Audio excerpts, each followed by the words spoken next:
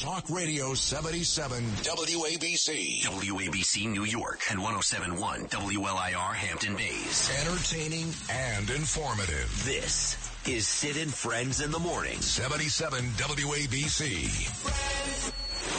Another brutal day ahead at the U.S. border. Title 42 ends. Authorities say they're preparing for a spike in migrant crossings, upwards of 10,000 per day. The Title 42 public health order will terminate. We are making it very clear that our border is not open. It remains to be seen. It's going to be chaotic for a while.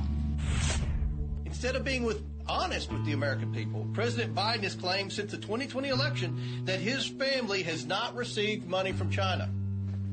That was a lie in 2020, and he continues to lie to the American people now. The Bidens have received millions of dollars from China. Congressman George Santos sat grim-faced in a federal courtroom on Long Island, where he was arraigned on 13 criminal counts relating to financial fraud. Though Santos was stoic in court, he was defiant outside of it. I'm going to fight my battle. I'm going to deliver. I'm going to fight the witch hunt. I'm going to take care of clearing my name, and I look forward to doing that. The Queens lawmaker pleaded not guilty to charges of wire fraud, money laundering, making false statements to Congress, and theft of public funds. CNN gave former President Donald Trump a live town hall forum. Why should Americans put you back in the White House? Because we did fantastically. We got 12 million more votes than we had in 2016. Let's just win it again and straighten out our country. Our country has gone to hell. Our borders are bad. Our military has been bad. You look at the taxes, you look at inflation, it's just destroying our country. We've really become in many ways a third world country.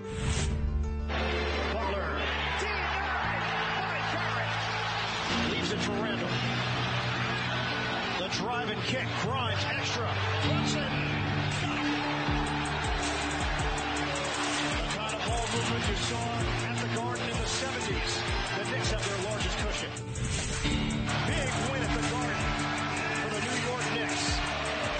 112 to 103.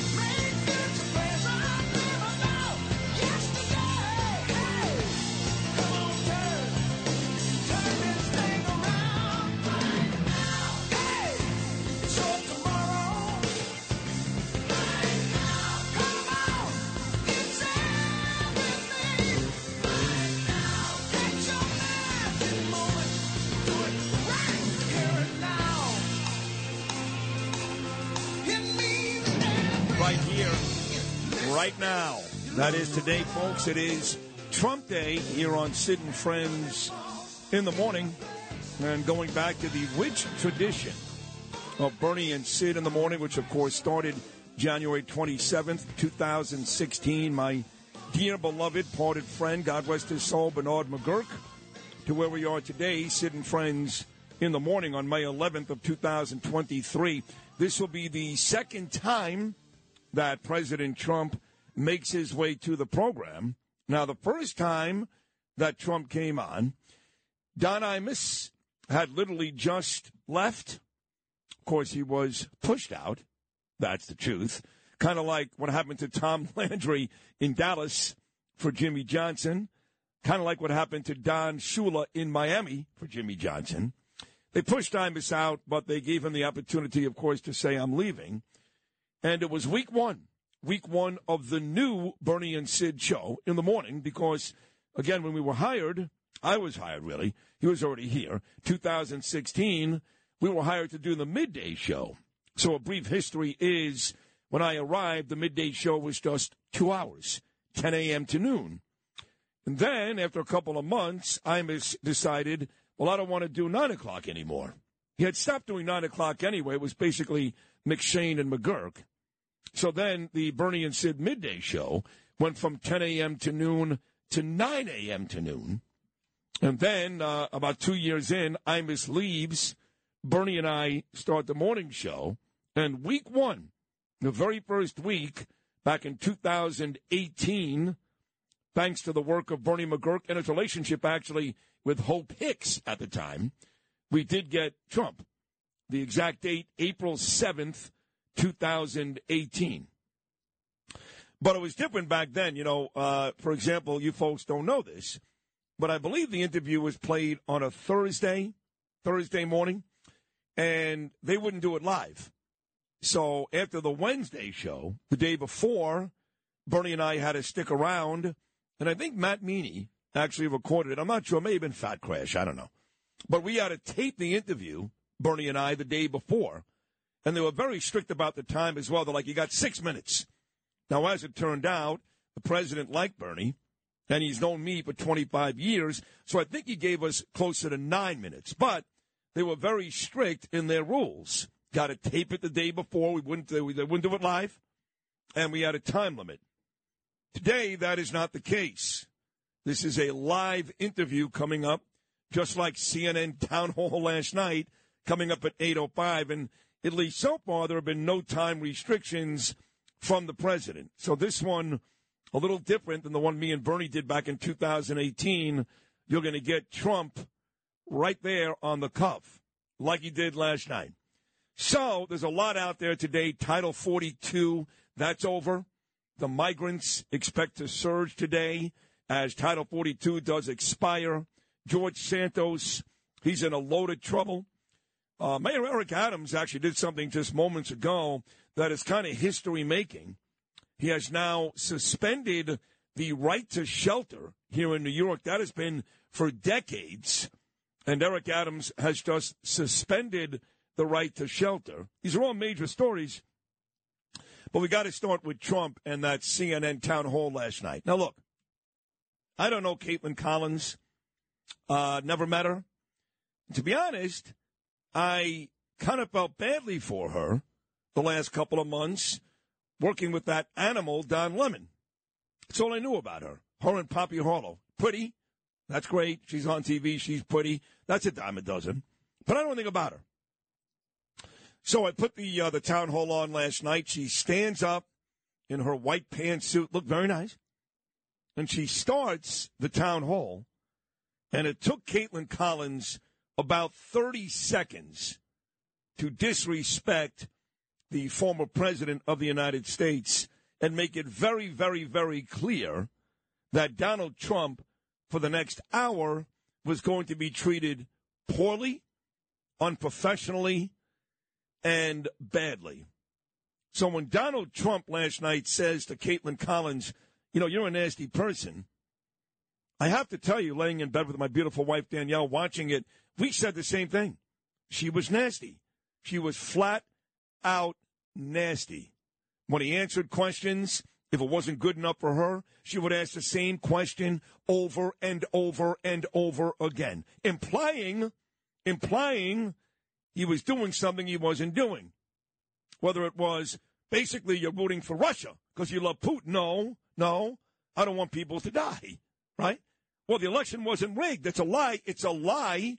Both MSNBC with Joe and Mika and CNN starting their shows this morning with Donald Trump's election lies. Not a lie, that's his opinion. He certainly has some evidence that would explain that.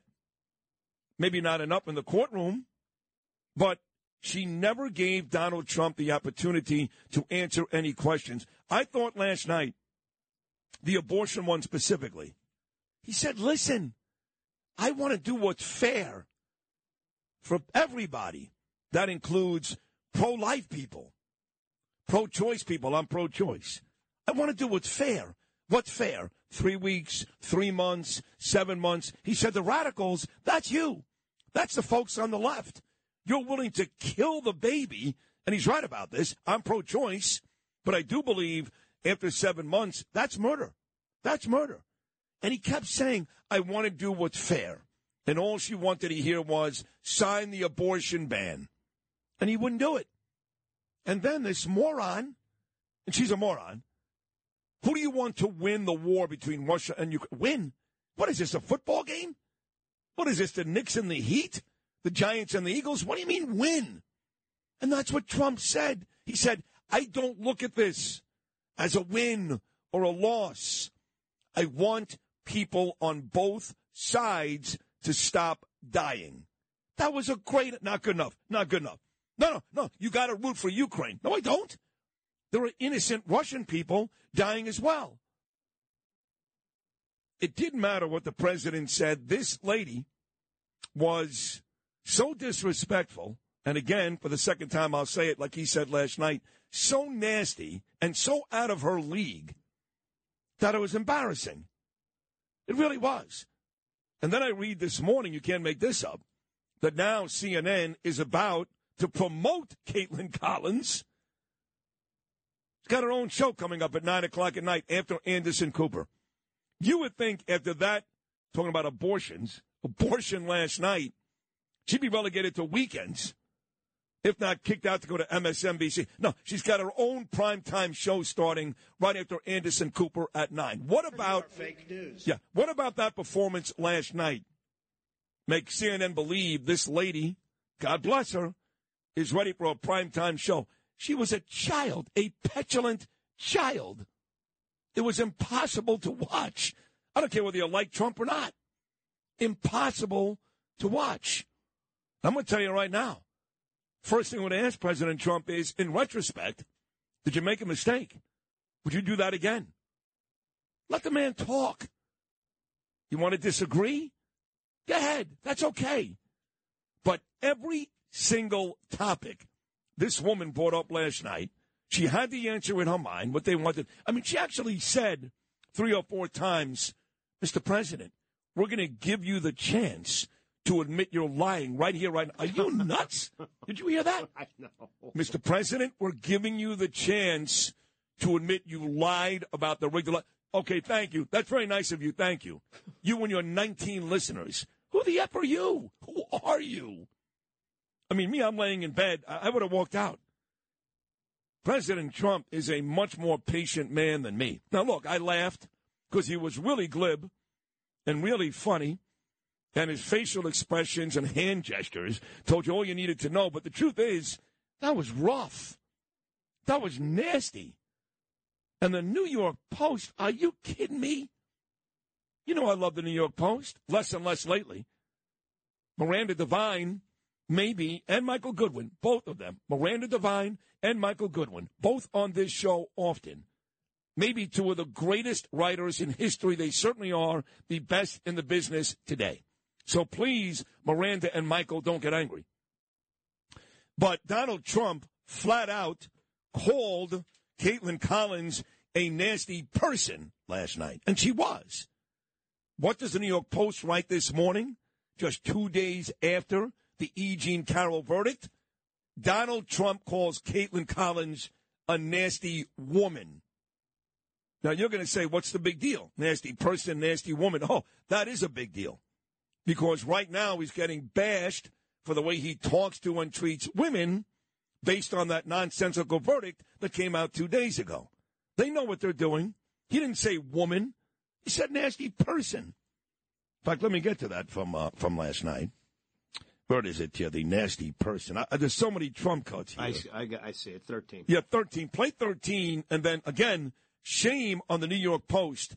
Nasty person, New York Post, not nasty woman.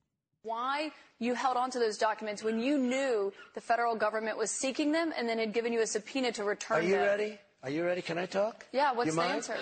Do you mind? I would like for you to answer the question. Okay, it's very simple to answer. That's why I asked it. It's very simple to. You're a nasty person, I'll tell you. She was. Nasty person. New York Post, Donald Trump calls Caitlin Collins nasty woman. So I want everybody here today to contact the New York Post. Again, I'm sorry, Miranda. I'm sorry, Mike. But that's called piling on. 2 days after a nonsense verdict, nonsense, they have him calling her a nasty woman. And yes, he did call her a whack job last night. And look, if you're Donald Trump and you're alleged to do something you didn't do, and let me remind folks, as CNN put the scroll last night, E. Jean Carroll gets the win on rape charge. CNN, much like the New York Post, that's a lie because they did not get the rape charge. They did not get it. In fact, the jury said she lied about the rape. So you can understand why Donald Trump is frustrated. I mean, don't get me wrong. He does bring some of this on himself, some of it. But a lot of it is just made up nonsense. And last night, that was rough. It was. The whole rigged election over and over again. That's what he believes. And I got to tell you, I have a lot of friends said to me, hey, Sid, I want to vote for Donald Trump, but how do I know my vote's even going to count? Let's play this. Donald Trump, this would be number 14. They ask him if he'll suspend his polarizing talk about the 2020 election. Will you suspend polarizing talk of election fraud during your run for president? Yeah, unless I see election fraud. If I see election fraud, I think I have an obligation to say it. And you know what we went through a short while ago has really put our country in a big problem. I hope to do that. I hope we're going to have very honest elections. We should have voter ID. We should have one-day elections. We should have paper ballots instead of these mail-in votes. But the answer is yes, and I hope that it's going to be very straight up, because if it's going to be straight up, we're going to win the election. Then they ask him, will you just acknowledge you lost, Caitlin Collins?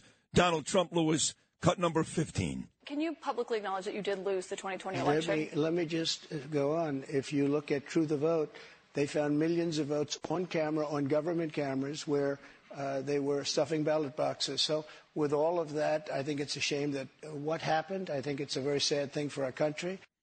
And finally, one more on the election 2020. This is Donald Trump, number 16. He's ready to straighten out our country.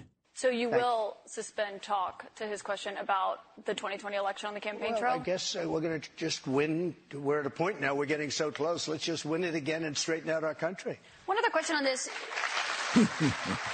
Shut up, Caitlin. There it is. Let's just straighten out our country. Got a lot more, everything from pardoning the Proud Boys, why Americans should put him back in the White House, Title 42 ending today, his thoughts on the country, taxes, inflation, basically a third world country, of course, the abortion ban, Ukraine, Russia, all of that. And, of course, I'll ask him a lot of these things as well coming up at 8:05. So we'll get back to Trump. But today is the day where Title 42 is over, something Donald Trump put in place. And he made the point last night. He said, well, you know, that was a medical thing because of COVID. He said, yes.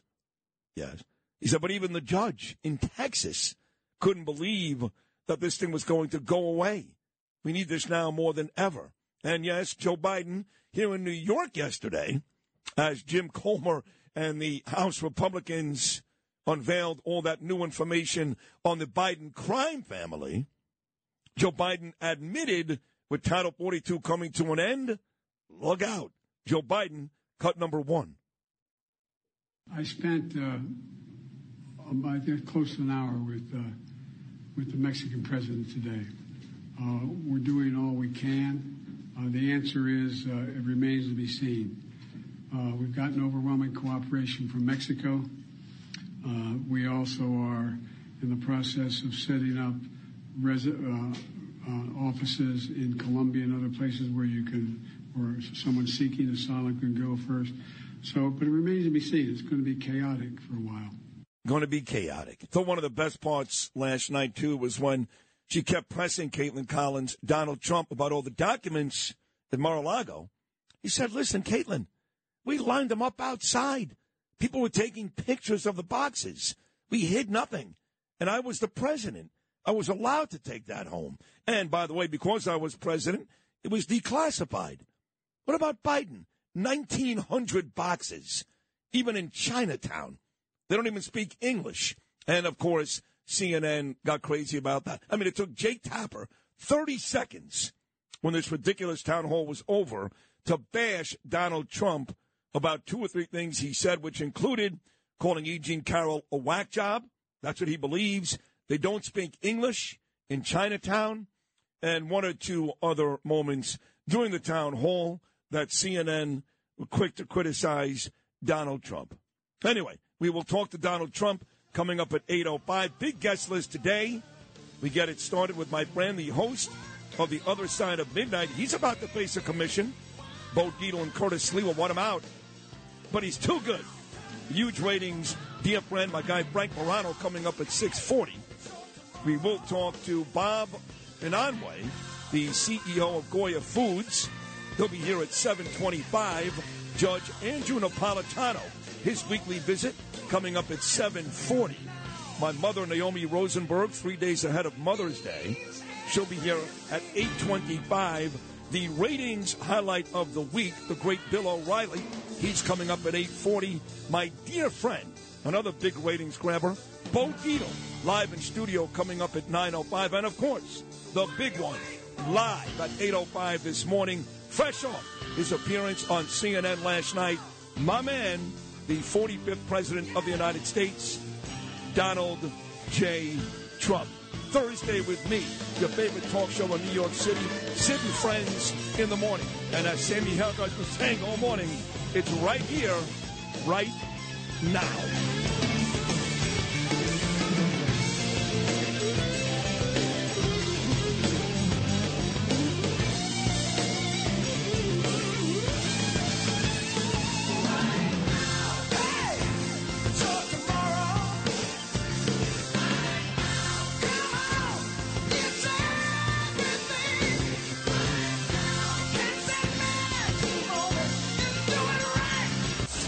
Radio 77 WABC. This is Sid and Friends in the morning. Entertaining and informative. Oh, you're my best friend.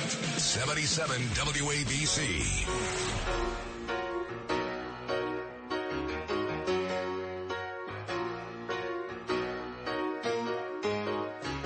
Here you come again. Just when I've begun to get myself together, you waltz right in the door, just like you've done before, and wrap my heart round your little finger. Here you come again. Just when I'm about to make it work without you, you look into my eyes and lie those pretty eyes, and pretty soon I'm wondering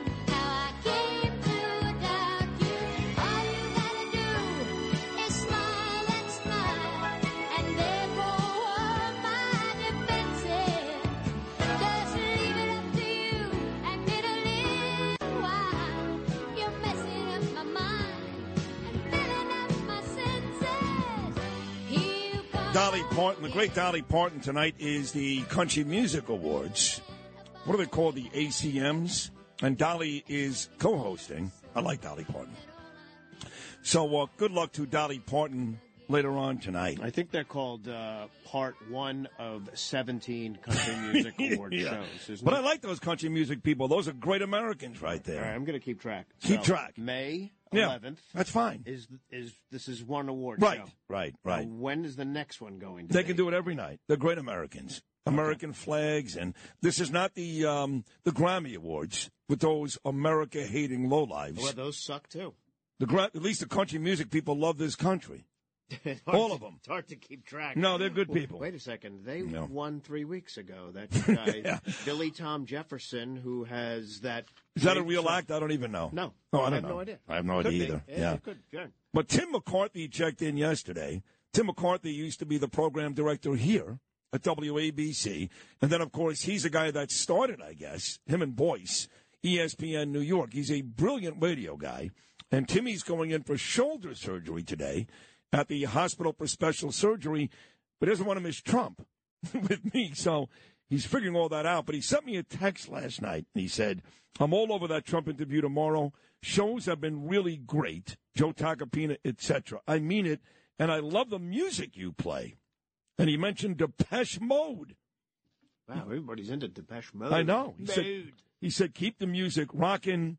Your show is amazing. Tim McCarthy, so good luck to him today. Maureen Walsh, my favorite TV makeup person, checks in this morning. And Mike Butler, great cop, and my PA on my insurance case, another great guy, he checks in as well. People are very excited about this today, which makes me happy because we're excited about it. Donald Trump, once again, stopping by at 8:05 this morning. So on the sheet today, Justin Ellick gave me 2 cuts from E. Jean Carroll and one from E. Jean Carroll's attorney.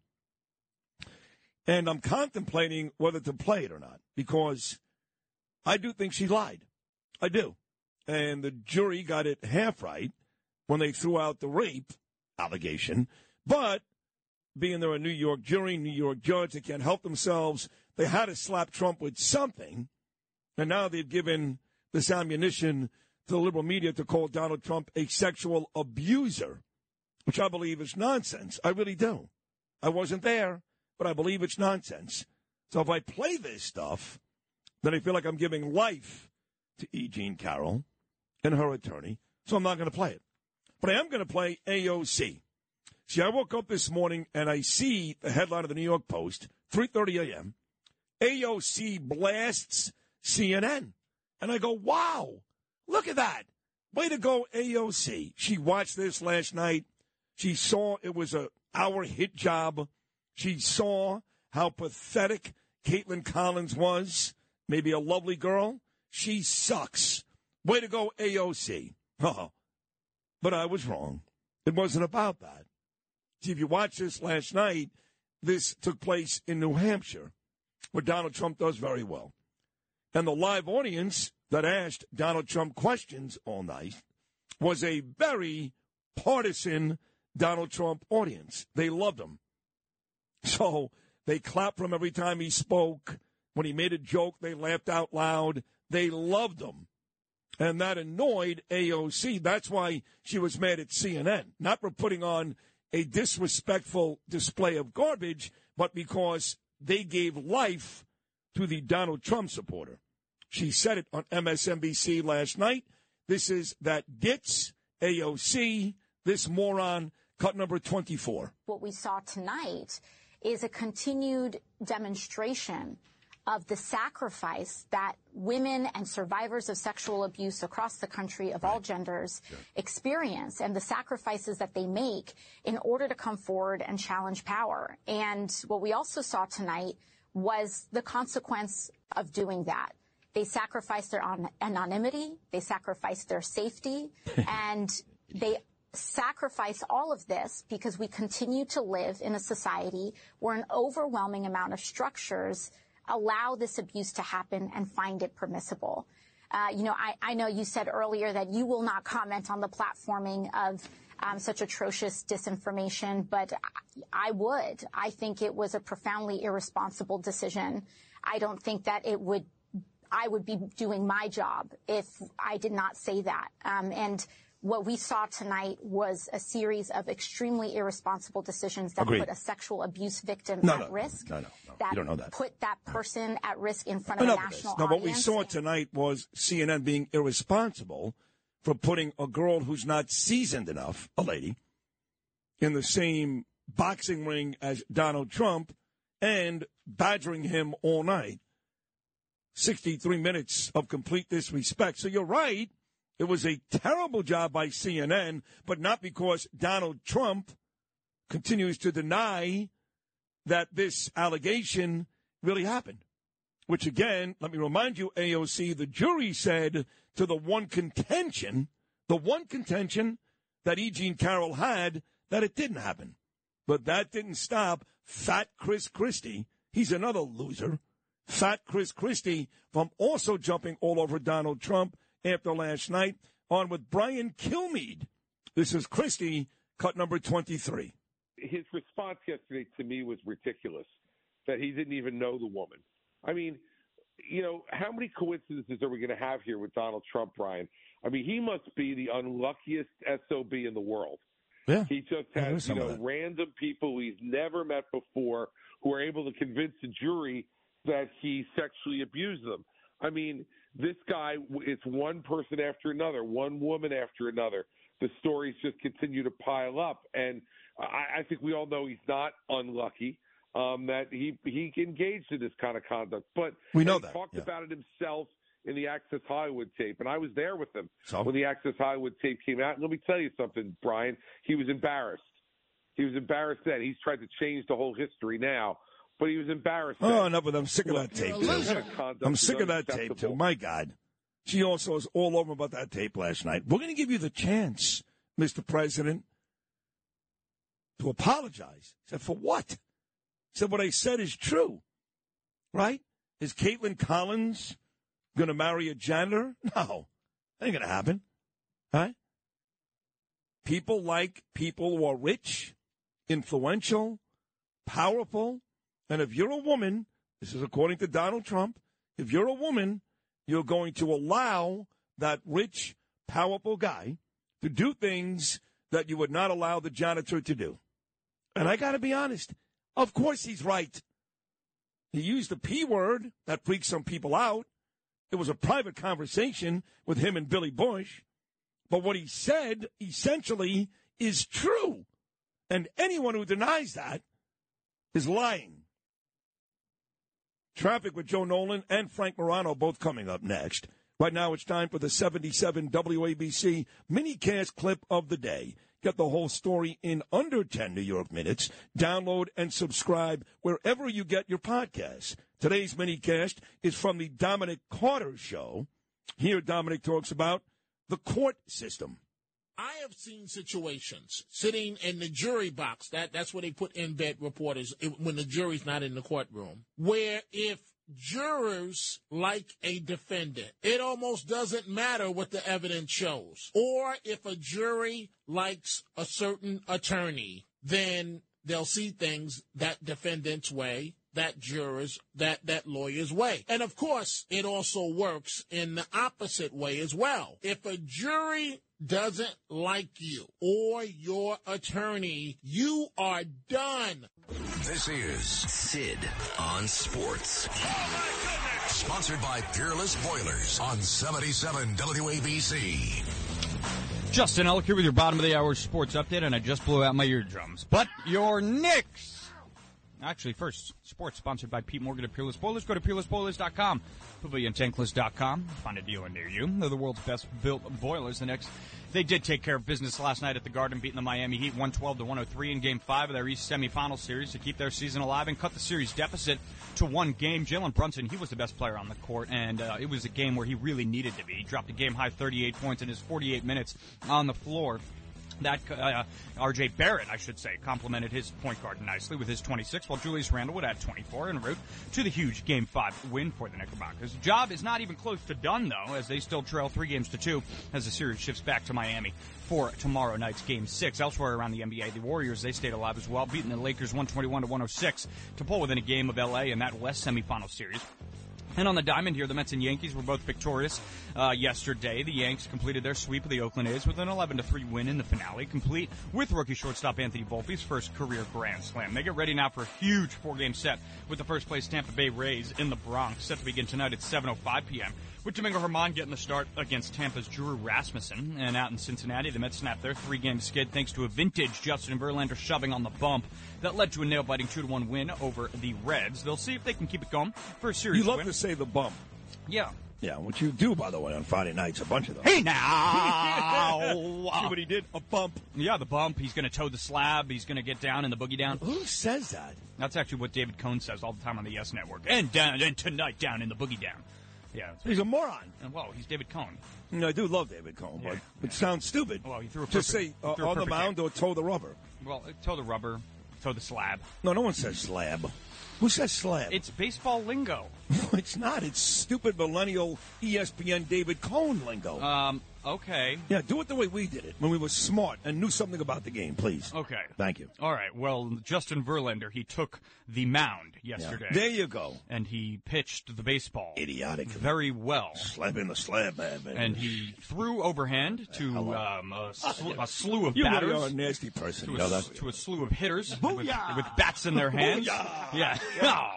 So Verlander has a good outing. Mets win 2-1. They'll see if they can keep it going for a series win. In the finale this afternoon, 12:35 p.m. first pitch, Kodai Senga versus Cincy's Derek Law. And tonight, of course, as previously mentioned, the Devils and Carolina Hurricanes will engage in Game 5. Puck drop, 7 p.m. out in Carolina. With Carolina, Carolina currently up 3-1 in that series. Series Sports, sponsored by Pete Morgan and Peerless Boilers. Go to peerlessboilers.com. PavilionTakeless.com to find a dealer near you. They are the world's best built boilers. And I'm Justin Ellick on 77 WABC. Talk Radio 77 WABC. Sid and Friends in the morning. 77 WABC. That sounds so good.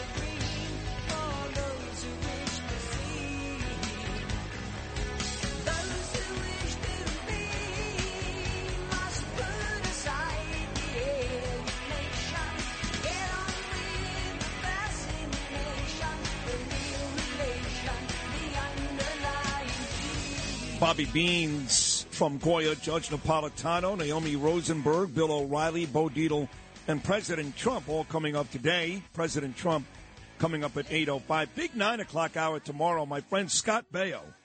You know Scott from Happy Days, Chachi, of course, Charles in Charge, and many other movies and TV shows. Love Scott Baio. Big story this week. He's leaving California. He's had enough. Homeless people in tents, high taxes, crime, just like New York, same thing. Baio's moving, and he will join me coming up tomorrow in the 9 o'clock hour, as well as Joe Namath. Aaron Rodgers, the new quarterback of the Jets, and we'll get Joe Namath talking about Rodgers right here with me. He's a good buddy of mine, Joe, coming up tomorrow. But our first guest today, we kick it off with the man who is the host of the very highly rated, and also congratulations to Noam Laden, who's getting 12s from 5 to 6 every morning.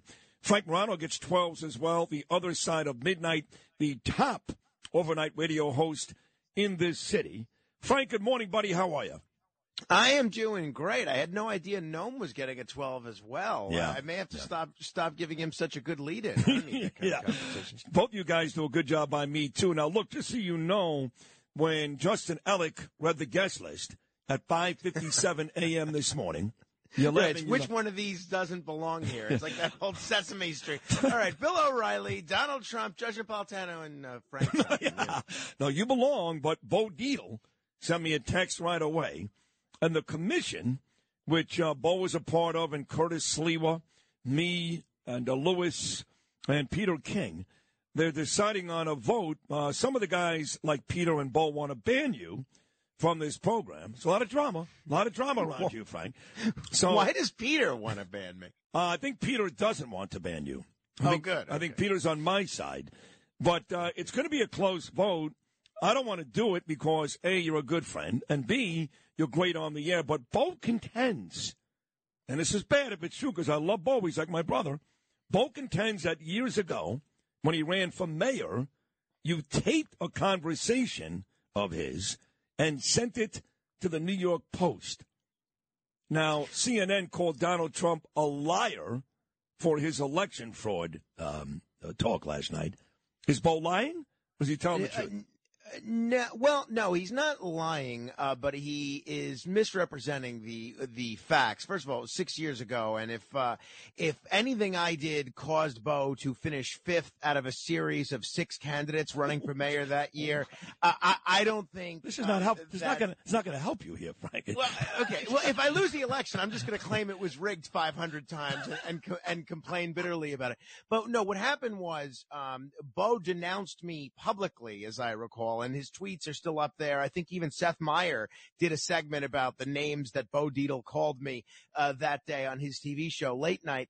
And then he left me, which I still haven't listened to, a profanity-laden voicemail. And there was already a story. Bo would never do something like that. I know. It's very uncharacteristic. He then did the same thing with Curtis, but he let Curtis off the hook. And then either the Daily News or the New York Post had already done a series of articles about Bo denouncing me because when I was with the Reform Party with Curtis at the time, we didn't endorse him.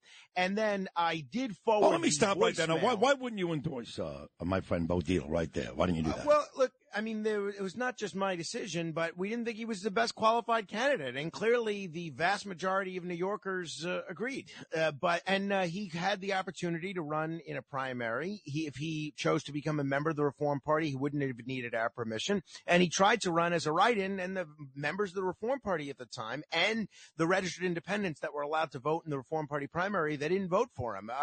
But he left me a voicemail, which I did forward to a reporter who was doing a series of articles about this Bo Dietl. Well, let me do my best. Caitlin Collins right now, a couple of times last night. I want to get your opinion on this. She gave Donald Trump the opportunity to apologize, take stuff back, like she was doing him a favor. Do you want to apologize, take it back, or are you okay with what you did 6 years ago? I think through the prism of hindsight, I probably did not do the right thing. And if Bo felt that was a violation of our trust, then yes, I absolutely will apologize. Wow. How about that? That took a very, very big man just now, Frank. Very big man. So it comes down to two things. Either you love being on this show and you're terrified you're going to be banned, or you're scared to death of Bo, both of which I don't blame you for. Both. Let's get to last night. Seriously, what were your thoughts? You heard me talk about it for the better part of 40 minutes. I thought Caitlin Collins was disgraceful. She was nasty, to Donald Trump's point. This was an agenda-driven, biased hit job for the better part of 63 minutes. What did Frank Morano think of the town hall last night? Well, look, I have a multitude of thoughts, both on how it was produced. First of all, I'm glad it happened. I think it was a smart thing for CNN to do, and I think it was a smart thing for Trump to do. I thought, in terms of Trump's performance, I thought he gave some answers that were very good, very strong, right on the money. I think his explanation of the Ukraine situation was very strong, and I think his retort on why he wasn't labeling Putin a war criminal was exactly the kind of leadership which shows why this conflict would be de-escalated by Trump getting into office. I think his kind of refusal to take a position on a national abortion ban was very weak. And I disagree. I don't know. I disagree. Okay, well, because what he did was, if he said I'll ban abortion, then one side gets furious. What he said was, hey, I want to make both sides happy. Let's figure out a way to make the pro-life people and the pro-choice people happy. What's wrong with that? Well, I don't think you're going to make the pro-choice people happy, given the fact that you appointed the justices that undid the Roe versus Wade decision. I think you have to say what your position is. Either you're for a ban after 15 weeks or you're not. You could just say, we'll leave it up to the states. That's a reasonable position. But I think to kind of dodge the question and refuse to say what your position was very un-Trump-like. It was very like a typical pandering politician. And then, look, I know he's all about this rigged election 2020 thing. I just see that turning off so many general election voters. I mean, it's clear to me he's already going to win the Republican nomination, barring I don't even know what could happen to keep him from the nomination at this point. So I think he really misses an opportunity to win over folks that like his policies in states like Georgia, Nevada, Wisconsin, and Arizona, but that don't necessarily like the I don't know, kind of the style in which he says a lot of that. So that was that. But as far as Caitlin Collins goes, I agree with you. The clip that you played where she said, yeah, that's why I asked the question. I agree that was a degree of snarkiness that was completely unnecessary.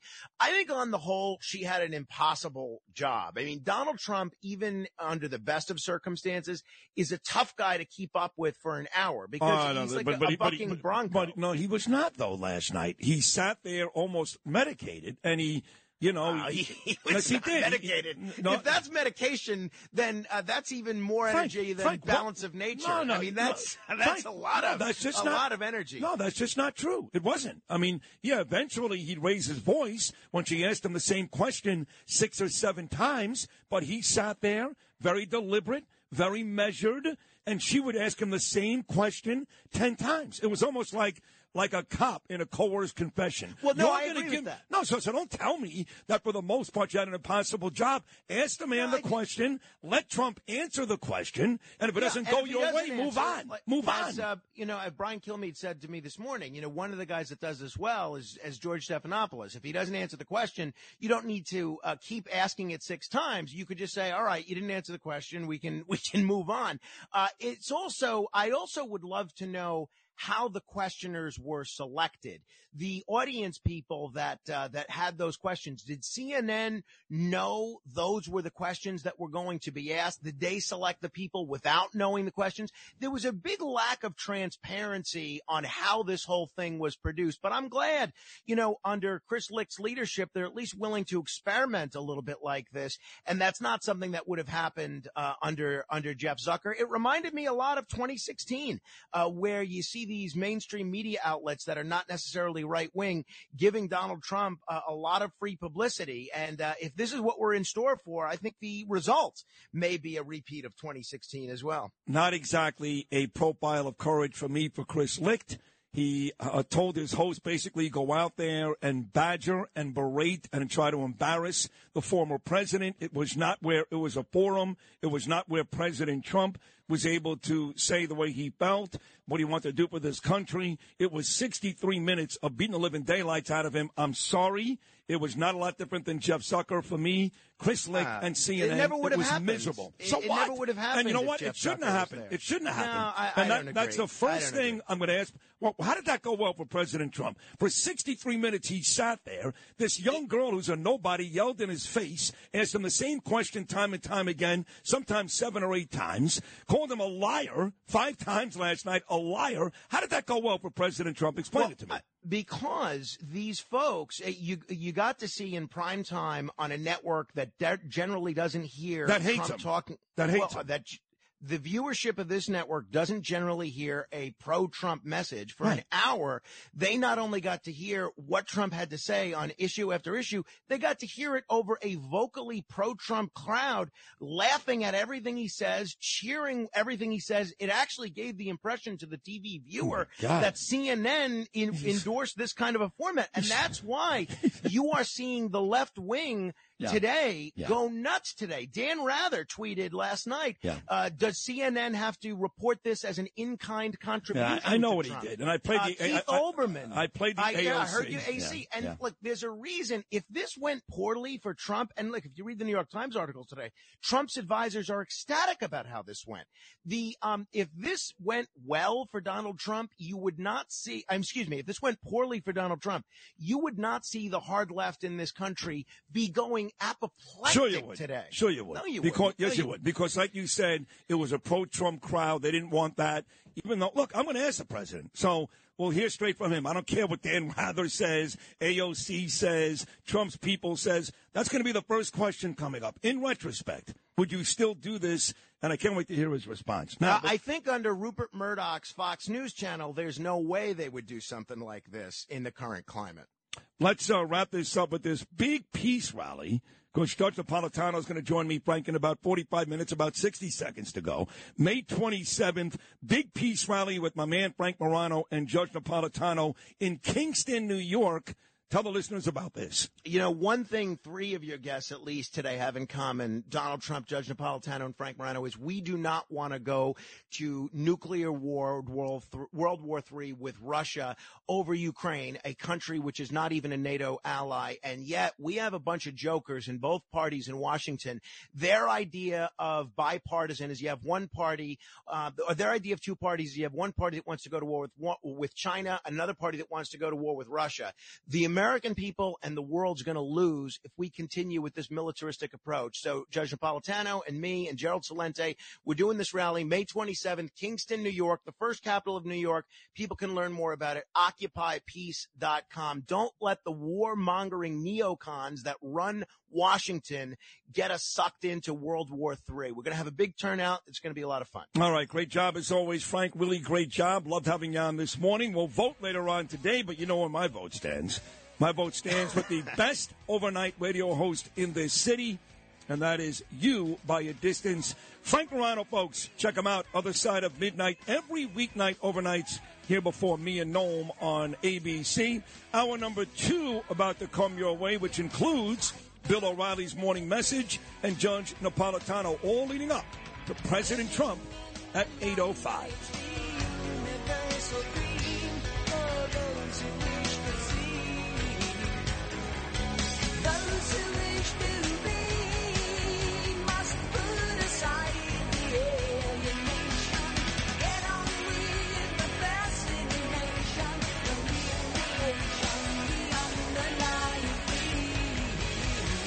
Talk Radio 77 WABC. Oi!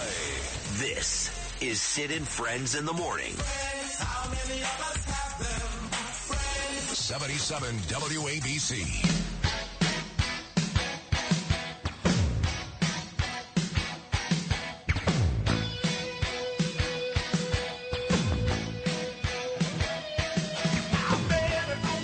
I love Frank, but he's nuts. Caitlin Collins had an impossible job. Are you nuts? She didn't stop, and people are sending me texts. Well, they told her to do it. Well, that sounds like a Nazi soldier to me. I'm not saying Caitlin Collins is a Nazi soldier. That's a comparison Democrats would make. Detention centers, concentration camps, that type of nonsense. But don't tell me she was told to do it. She was completely disrespectful. Never allowed the guy to speak. There wasn't a forum. They didn't give Donald Trump an opportunity to tell the American people that may not vote for him, that watch that channel, how he's going to fix it. Every time he said something, she called him a liar. How was that? Who cares about the people in the audience? You know who cares about that? Idiots like AOC, Frank. She cares. Or like you mentioned, Dan Rather. Two of the biggest douchebags in the country today. What do I care what they care about? I don't care the people in the audience had scripted questions. You know, I know they were scripted. They couldn't even read them. Clearly, they were seeing these questions for the first time. Oh, but they were asking their own questions, right? It wasn't a forum. It was a badgering. It was a coerced confession. Every single, I'm going to give you the chance, Mr. President, to call yourself a liar. How was that good for Trump? She's pathetic. Now, maybe his people said it was good because he's never, ever, ever going to admit to being beaten, which he wasn't. He destroyed this lady last night. But don't tell me that was a healthy, open forum, and Chris Lick should be congratulated. That was amateur nonsense. And if you would have told me Jeff Zucker was in charge, I couldn't tell the difference. Or Phil Griffin at MSNBC, right? Crikey. Any one of these people. Crikey. What were you Frank, what were you watching? I mean, Donald Trump sat there until she told him he can stand at about 9:45 last night. Never really raised his voice, except for the parts when she would call him a liar and talk over him for, 5 minutes. What were you watching? What? I mean, he sat there and tried to make his points, and she destroyed him time and time again. I mean, did you watch it? Amateur is a good word. So amateur. That's amateur. Because if you think back to the old anchors of the day who would do this, you could pick. Listen. See Peter Jennings or somebody acting like that. Yeah, Jennings, even Brokaw and Rather, horn in the bag. I mean, look, Savannah Guthrie did a town hall with Trump years ago And that was biased. In fact, it was the same night Joe Biden, I believe, did an interview with George Stephanopoulos. And Guthrie was biased. But Guthrie, compared to Caitlin Collins, Walter Cronkite. I don't know what the hell you were watching, Frank, but that was not that was not a good forum last night. I did not. It was disgusting. Right. Yeah. But from hearing the audio, you could see. You can hear it just from the audio, exactly. I could see now what CNN's playing, and I could see how she's just confronting him, too. Well, CNN and MSNBC, right, you see her right there, hand gesturing, telling him to stop, let me talk. You don't have to be tough, just do right. The questions. And then over and over again, you're a liar. Well, the election was rigged. No, it wasn't. No, it wasn't. There is nothing. What do you mean? You're asking me a question. That's it. Right, that's it. This is not a debate. It's a town hall. Yeah, let Joe Biden debate him. Yeah, not you, Caitlin Collins, you dope. You don't know. He doesn't know. That's it. It's a question. Ay. I mean, not what Andrew Yang. Look at these people that Morano was sending me, I guess, that thought she had a difficult job, or CNN did a good job. I don't care. Is that what it is? Yeah, no, he's sending me all kinds of Twitter responses. Please tell Frank to stop before I suspend him, before the commission even votes. Just stop. While it was going on, Justin turned to me and goes, Frank, slow down. You're going to get suspended. Yeah.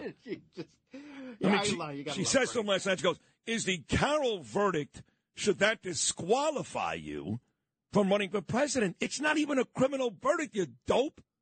It was a civil case, of which the charge that E. Jean Carroll contended, the jury called her a liar. But New York jury, New York judge, Trump ain't going to walk away unscathed, so they went to number 2 on the jury instruction list and went with sex abuse. Any decent, and you've heard Dershowitz say this, Aidala say this, and Tacopina, all 3 on my show yesterday. Any decent appellate attorney is going to get this thing thrown out. I don't care what they categorize him as. This is, let me see, what number is this? 21. Does the Carroll verdict disqualify you? Also a disrespectful, stupid question. 21. A Manhattan jury found that you sexually abused the writer E. Jean Carroll and defamed her. You've denied this. But what do you say to voters who say it disqualifies you from being president? They're idiots. Well, there aren't too many of them because my poll numbers just came out. They went up. Okay. Good for you. Good for you. I think I'm the only person in history who had a charge like that. And usually you leave office, you say, I'm sorry, but I'm going to back home. I'm back home to my family and everything. I'm going to be resigned. My poll numbers went up, and they went up with the other fake charge, too. Because what's happening is they're doing this for election interference. This woman, I don't know her. I never met her. I have no idea who she is. You know what is fake? What Mayorkas and Biden and all these people are telling you about the border. Title 42 ends today. What they're saying, that's fake news. Mayorkas said yesterday, Title 8 is going to fix this. And this is really the Republicans' fault. It's Congress. The Republicans never did a thing about immigration reform. Yet, when Donald Trump was president for 4 years, we had none of these problems. None of them. Zero. He made that point last night, too. And again, she wouldn't leave him alone. He tried to explain to her that he built miles and miles and miles of new wall, replaced old wall. She had a number in her head, 52 miles. She said it 10 times, Frank Morano. What were you watching last night? Here's Mayorkas, cut number 2, about Title 42. The Title 42 public health order will terminate. At that point, we will once again process people at our southern border using our immigration enforcement authorities under Title 8 of the United States Code. Our overall approach is to build lawful pathways for people to come to the United States and to impose tougher consequences on those who choose not to use those pathways. We are taking this approach within the constraints of a broken immigration system that Congress has not fixed for more than 2 decades, and without the resources we need, personnel, facilities, transportation, and others that we have requested of Congress and that we were not given. One more, number 6. says the border's not open, folks. This guy should be put in prison today. Mayorkas, cut number 6. We are making it very clear that our border is not open, that crossing irregularly is against the law, and that those who are not eligible for relief quickly returned. Do not listen to the lies of the smugglers. This is what will happen to you. You will be returned. Okay, sure. And one more guy who should be put in prison, right with Mayorkas, is President Biden. If you missed it, we were the only network, us and Fox News, to carry this live yesterday. While all the liberal networks were going on and on about Trump and E. Jean Carroll and George Santos, which is an important story, we covered the James Comer House Republican press conference on Capitol Hill. Ironically, Biden was in New York, while these House Republicans told the world that while Joe Biden was vice president, his family made deals with all of our enemies, and they continued for many years, maybe still, to get millions and millions of dollars, including China. Here's Jimmy Comer, cut number 7. Instead of being honest with the American people, President Biden has claimed since the 2020 election that his family has not received money from China. That was a lie in 2020, and he continues to lie to the American people now. The Bidens have received millions of dollars from China. It is inconceivable that the president did not know it. The White House refuses to correct the president's statements, showing the president is now using the federal government to run interference for his families and his own role in these schemes. So you want to hear somebody, unlike Mayorkas, tell the truth about Title 42 and the border? Listen to President Trump himself. This is once again courtesy of the CNN town hall, that nonsense last night. Donald Trump, cut number 19. Title 42 is expected to expire. Our southern border and now our northern border are experiencing record migration. We learned on May 2nd that the Biden administration plans on deploying 1,500 troops to the southern border. Do you agree with deploying troops to the border, and how will a Trump administration slow down the rate of migrants coming across all our borders? Sure. A very fair question, especially since tomorrow is going to be a day of infamy. You're going to have tens of thousands of people pouring into our country. Even the judge, the judge overruled them when they wanted to terminate it early. And he said, that you better extend this thing. The judge in Texas said, I hope you're going to extend this, but this is my policy that they're letting terminate because they lost in court. They wanted to go earlier. You're going to have millions of people pouring into our country right now at a level that nobody's ever seen before. These people are sick. Anybody that wants this to happen to our country, they're destroying our country, and this should not be allowed to happen. How they're not going to do a version of Title 42 or my Title 42, which was tough. If people are sick and have infectious diseases and lots of other problems, we don't want them being into our country. We have enough problems right now. We have problems like we've never had in the history of our country. But, Mr. President, our country is being destroyed. Shut up. Jeez. He said, don't believe the number 3-4 million. My number, 15 million. That was from President Trump, who once again will join me coming up at 8:05 this morning. We do have Bill O'Reilly's morning message coming up. But listen back to that. That was a very measured Donald Trump. Not hyped up, not over the top, not yelling and screaming. Again, Frank, I'm not sure what you watched last night, but to me, Trump was calm and measured despite being baited all night long by a very amateurish Caitlin Collins. Again, Bill O'Reilly's morning message, Judge Napolitano, always great on a Thursday, and then Donald Trump. Keep it right here with me, Sid, on a Thursday.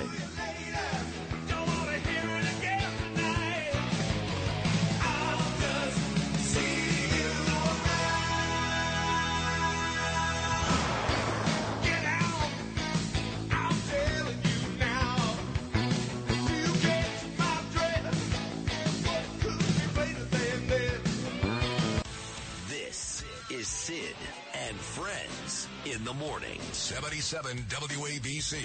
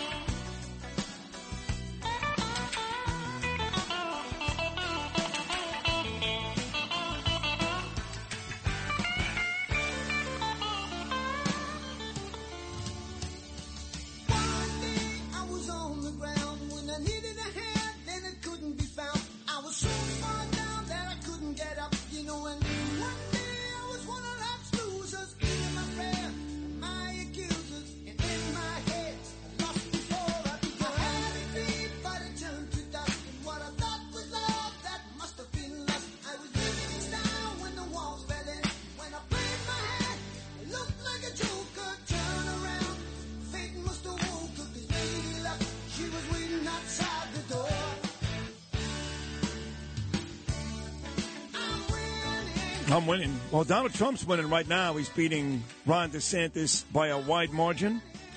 Primary polls, and Joe Biden in the GE coming up in 2024. Now, just ahead of Bo Dietl, Bill O'Reilly, my mom, Judge Napolitano, and President Trump.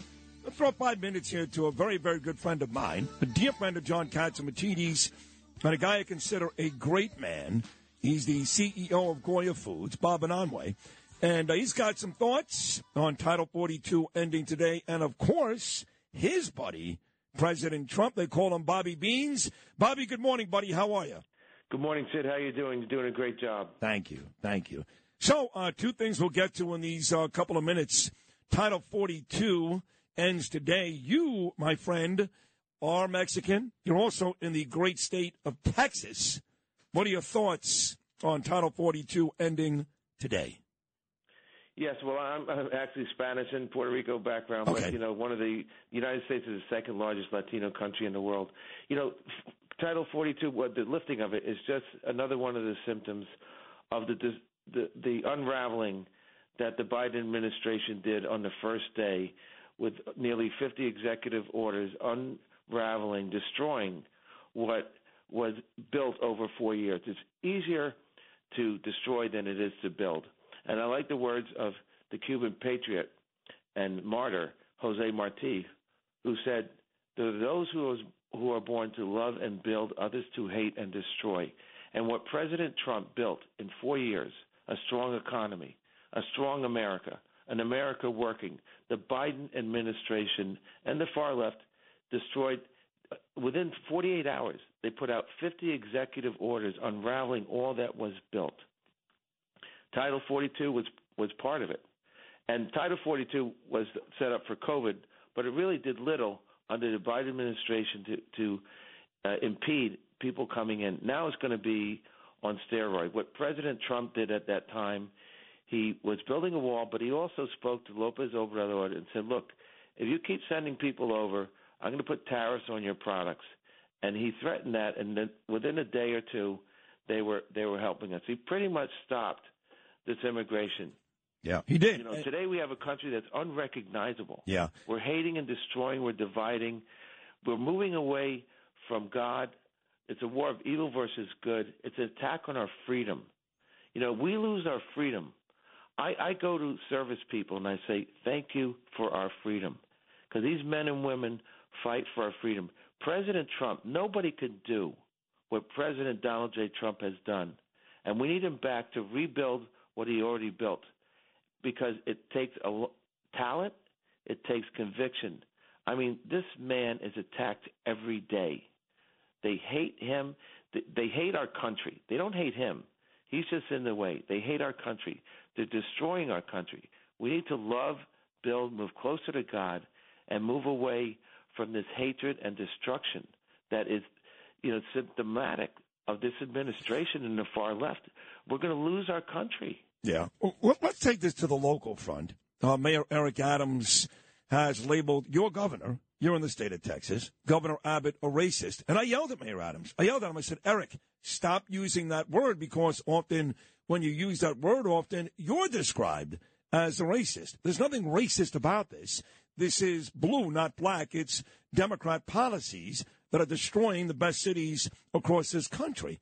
I mean, quite frankly, if Bill de Blasio was the mayor and he's white, Abbott would be doing the same thing. Has nothing to do with a black mayor. But that's the tack that he took. Now, you live in Texas. I've seen pictures of El Paso. I mean, it is very, very tough to watch. I'm not sure where you are, Bob, but what's going on in your state is absolutely unsustainable. Yeah, we're in the Houston area. We're in a town called Brookshire. 70% of the kids in that town have no father present. You know, we have an attack on the family, on God. And, you know, under Donald Trump, we had zero inflation. We had work. And this immigration, it's an invasion. You know, we have to have strong borders. It's making us poor. Inflation is making us poor. Our weakness around the world, by pulling out of Afghanistan, they walked into Ukraine. We have Iran, North Korea, China.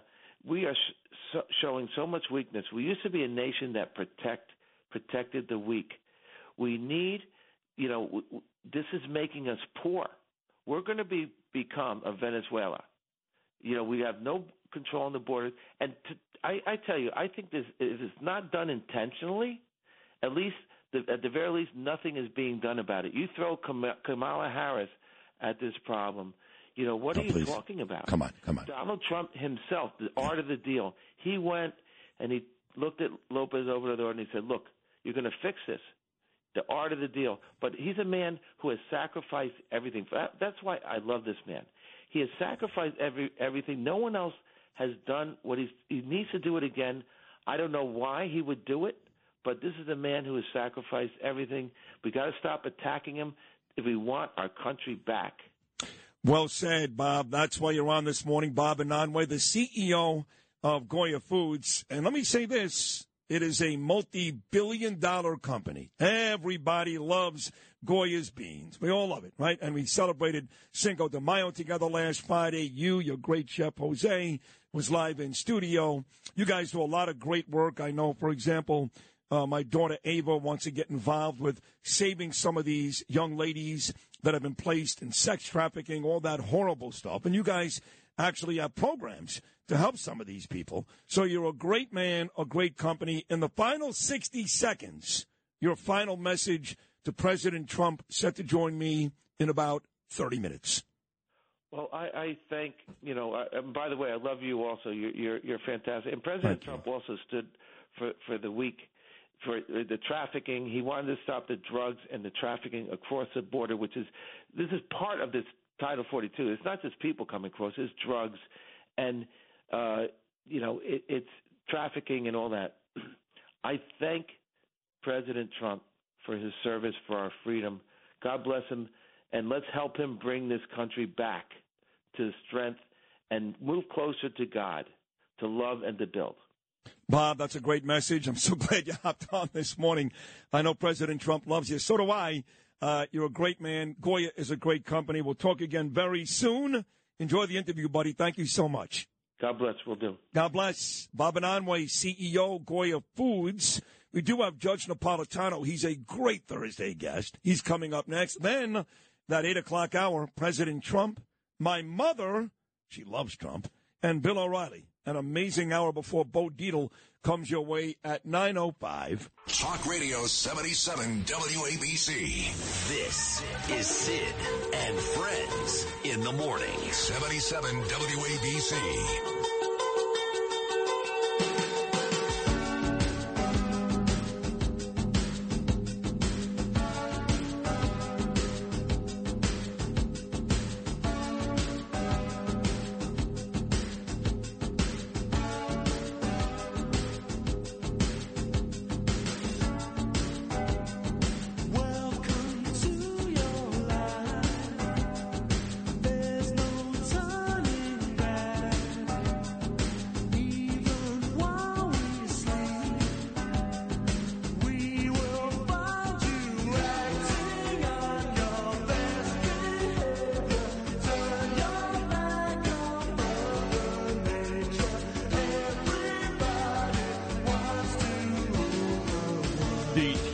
Fear's classic, Everybody Wants to Rule the World, 7:45 on your gorgeous, sun-splashed Thursday morning here in New York City, back on New York's number one talk show, number one by a distance. By a distance. Why? Well, Joe Namath, 9:25 tomorrow, Bo Dietl, Bill O'Reilly, President Trump coming up in about 20 minutes, and the best talk show host outside of Howard Stern in the business. That's why we're number one. And guests like this guy, who's on every Thursday at 7:40, many, many years on Fox News, radio shows, Imus, now his own very successful podcast. He is Judge Andrew Napolitano. Judge Knapp, good morning, buddy. How are you? Oh, good morning. I'm fine, Sid. How are you? But look, no pressure on me. You know who I'm preceding. Yeah, I know. You got a very big audience right now. I'm talking about Mrs. Rosenberg. That's who I'm preceding. That is funny. I'll tell you something. Trump actually postponed. He was supposed to be on yesterday. And a bunch of people on my social media said, that's okay as long as Naomi is still coming, to your point. So thank you for mentioning my mom. I appreciate that. Judge Knapp, look, I had Arthur Aidala, Alan Dershowitz, and Joe Tacopina all on the show yesterday, all three. And all three agree. E. Jean Carroll, who's running around New York City with a big smile on her face. If you think she's getting $5 million, good luck with that. She's on every network. Oh, he knows now what he did to me. The jury said no. The jury said she lied about the rape. Now, I know they came up with the number 2 charge and some money, but the truth is the jury said she lied about the only thing she contended happened. How did she win on Tuesday? She won because the trial was profoundly unfair and unjust. Judge Kaplan did what most judges would do, but which I never did, which is to allow testimony in by people who have nothing to do with the case and have a grudge against the defendant. So, A, he allowed that Access Hollywood tape to be played 5 times. That had nothing to do with whatever happened or didn't happen in a ladies' dressing room at Bergdorf Goodman. B, he permitted 2 other women, each of whom claimed to have been pushed upon by Donald Trump, neither of whom complained about it at the time, neither of whom went to the police, neither of whom sued him. Utterly unbelievable, one of which happened 40 years ago. So New York has a rule, and the feds have a rule. It's a damnable rule, and I never followed it. Sometimes I was reversed by the appellate courts, called prior bad acts. And it permits the judge to exercise his or her discretion and allow the person suing or the government that's prosecuting to tell the jury about other things the defendant did, which are embarrassing, inexplainable, not good, to tarnish the defendant's reputation. I never permitted that in because it has nothing to do with the case at hand. Judge Kaplan permitted all of that in, and I believe the outcome will be reversed and a new trial will be ordered, and it'll be ordered before another judge, which will be a slap in the face to Lou Kaplan. Agreed. I know that Morano was telling me earlier, Caitlin Collins had an impossible job last night. That's nonsense. She followed the script. Joe Tacopina, he had an impossible job to try to win a case in front of Kaplan and a New York jury, and he did just that, getting rid of that rape allegation. Now, on the other case with Alvin Bragg, Tacopina told me on this show yesterday that they're looking to move that to federal court. What are your thoughts on that? I don't think that will succeed. I never heard of moving a criminal case to federal court. You can move civil cases to federal court if the federal cause of action and the federal jurisdiction is more appropriate. But the feds are not going to try a state criminal case. But let me say a word about Joe, not just because he's been my friend for 15 or 20 years. His cross-examination of E. Jean Carroll was textbook. I mean, so good that law students will study it in the future.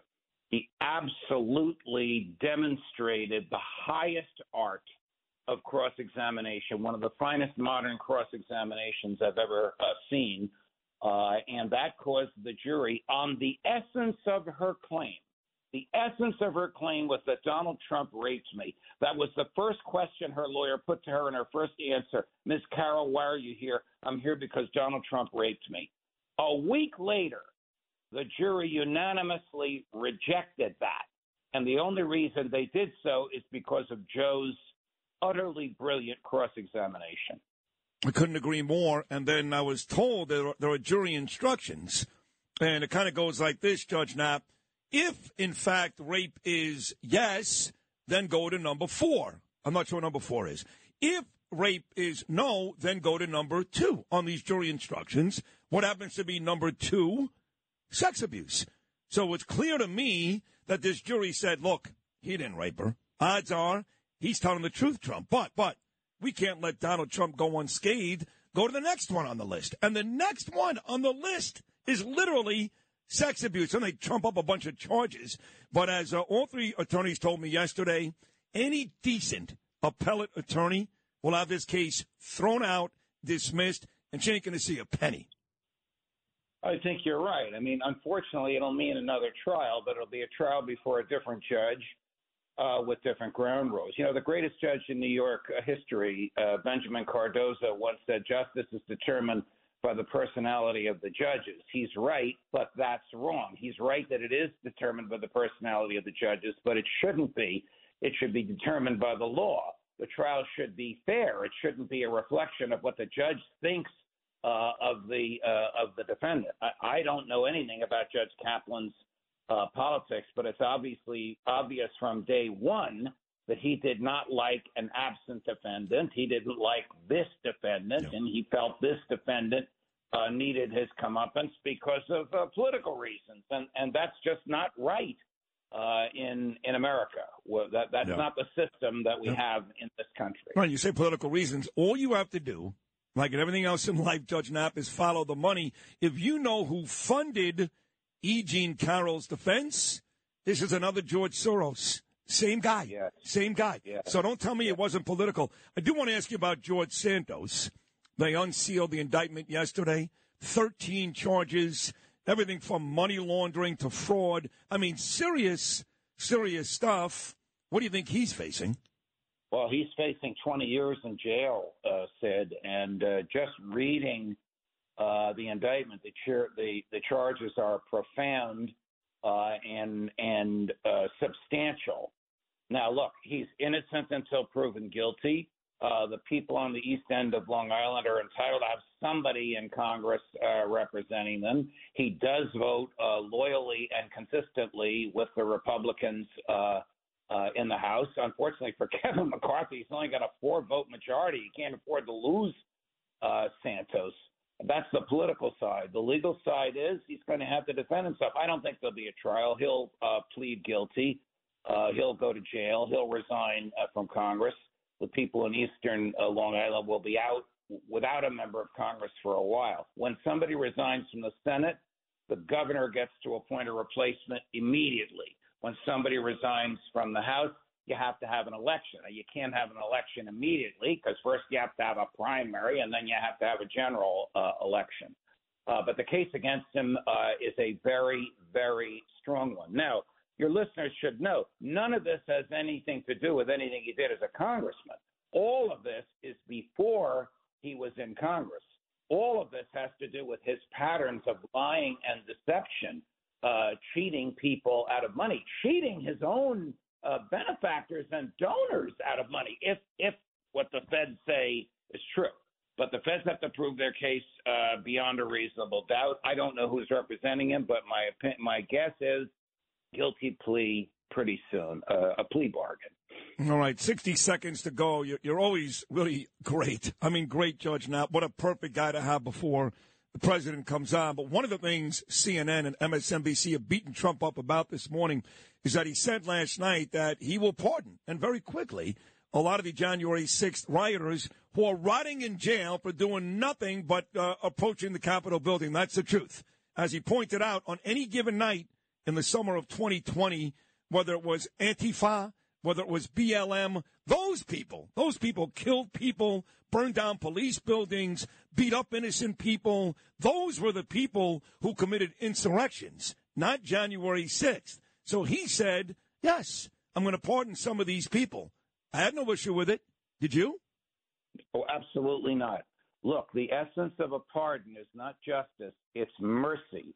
It's the belief in the heart of the chief executive that these people, under these circumstances, just like he did with Roger Stone, just like he did with Paul Manafort, just like he did with that old lady that was serving 30 years because her kid gave her marijuana. Oh, that was Alice Johnson. That was a good job by Kim Kardashian.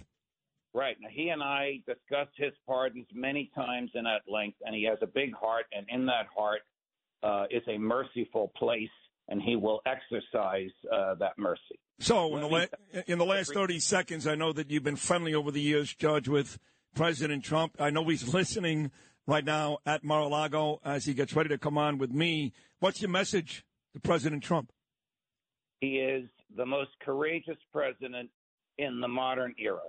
He is the only one who has the courage and fortitude to stop the deep state from destroying our freedom and to stop America's forever wars from depleting our treasury and taking the blood of innocents.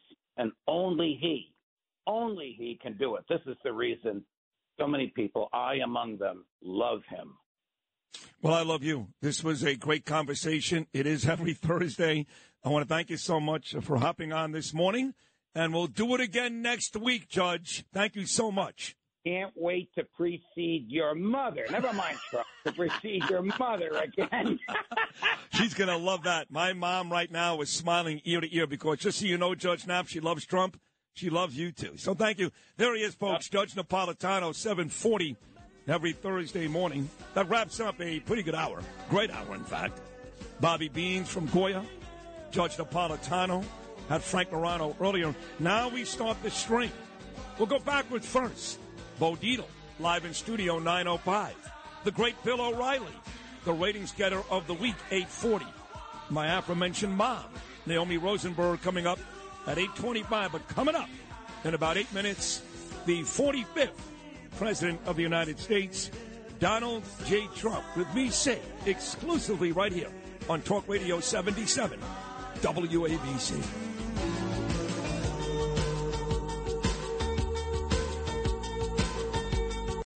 When you need mealtime inspiration, it's worth shopping Kroger, where you'll find over 30,000 mouth-watering choices that excite your inner foodie. And no matter what tasty choice you make, you'll enjoy our everyday low prices, plus extra ways to save, like digital coupons worth over $600 each week. You can also save up to $1 off per gallon at the pump with fuel points. More savings and more inspiring flavors make shopping Kroger worth it every time. Kroger, fresh for everyone. Fuel restrictions apply.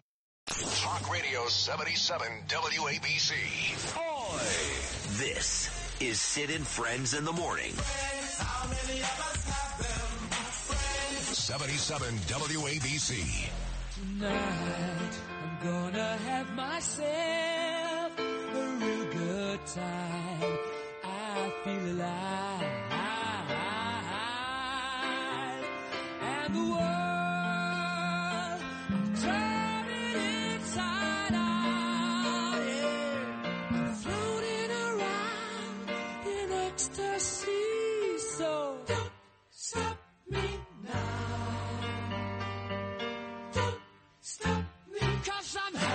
You know, one thing about President Trump, one of the many qualities, when President Trump made a campaign promise, he kept it. And when President Trump told my dear friend and his defense attorney at dinner about 3 months ago, Joseph Tacopina, I'm going on with number one Sid, he kept it. So with that said, here he is, the 45th President of the United States, and soon to be the 47th President of the United States, my friend Donald J. Trump. Mr. President, good morning. How are you, pal? Hello, Sid. How you doing? We had a big night last night. Yeah. You know, I want to start right there. I have to tell you that I'm going to echo what you said. I did think Caitlyn was nasty. I thought she was disrespectful. I thought for the most part she didn't let you speak, called you a liar time and time again. So the question is simple, Mr. President. In retrospect, knowing what you know now, would you still do that all over again? Well, I think it worked out well. We're getting rave reviews, I can tell you, and she's not. She was, this was not Barbara Walters I was dealing with, let's put it this way. This was a person that was put there by CNN to try and do some damage, and I think she did. She did it to CNN. You know, I actually thought maybe naively that CNN, which is getting such bad ratings, would go a little bit more toward the middle, and they'll get their ratings up. And that's not what that was all about. That was really, they tried to go for home run balls, and it was really disgraceful. I think it was great entertainment.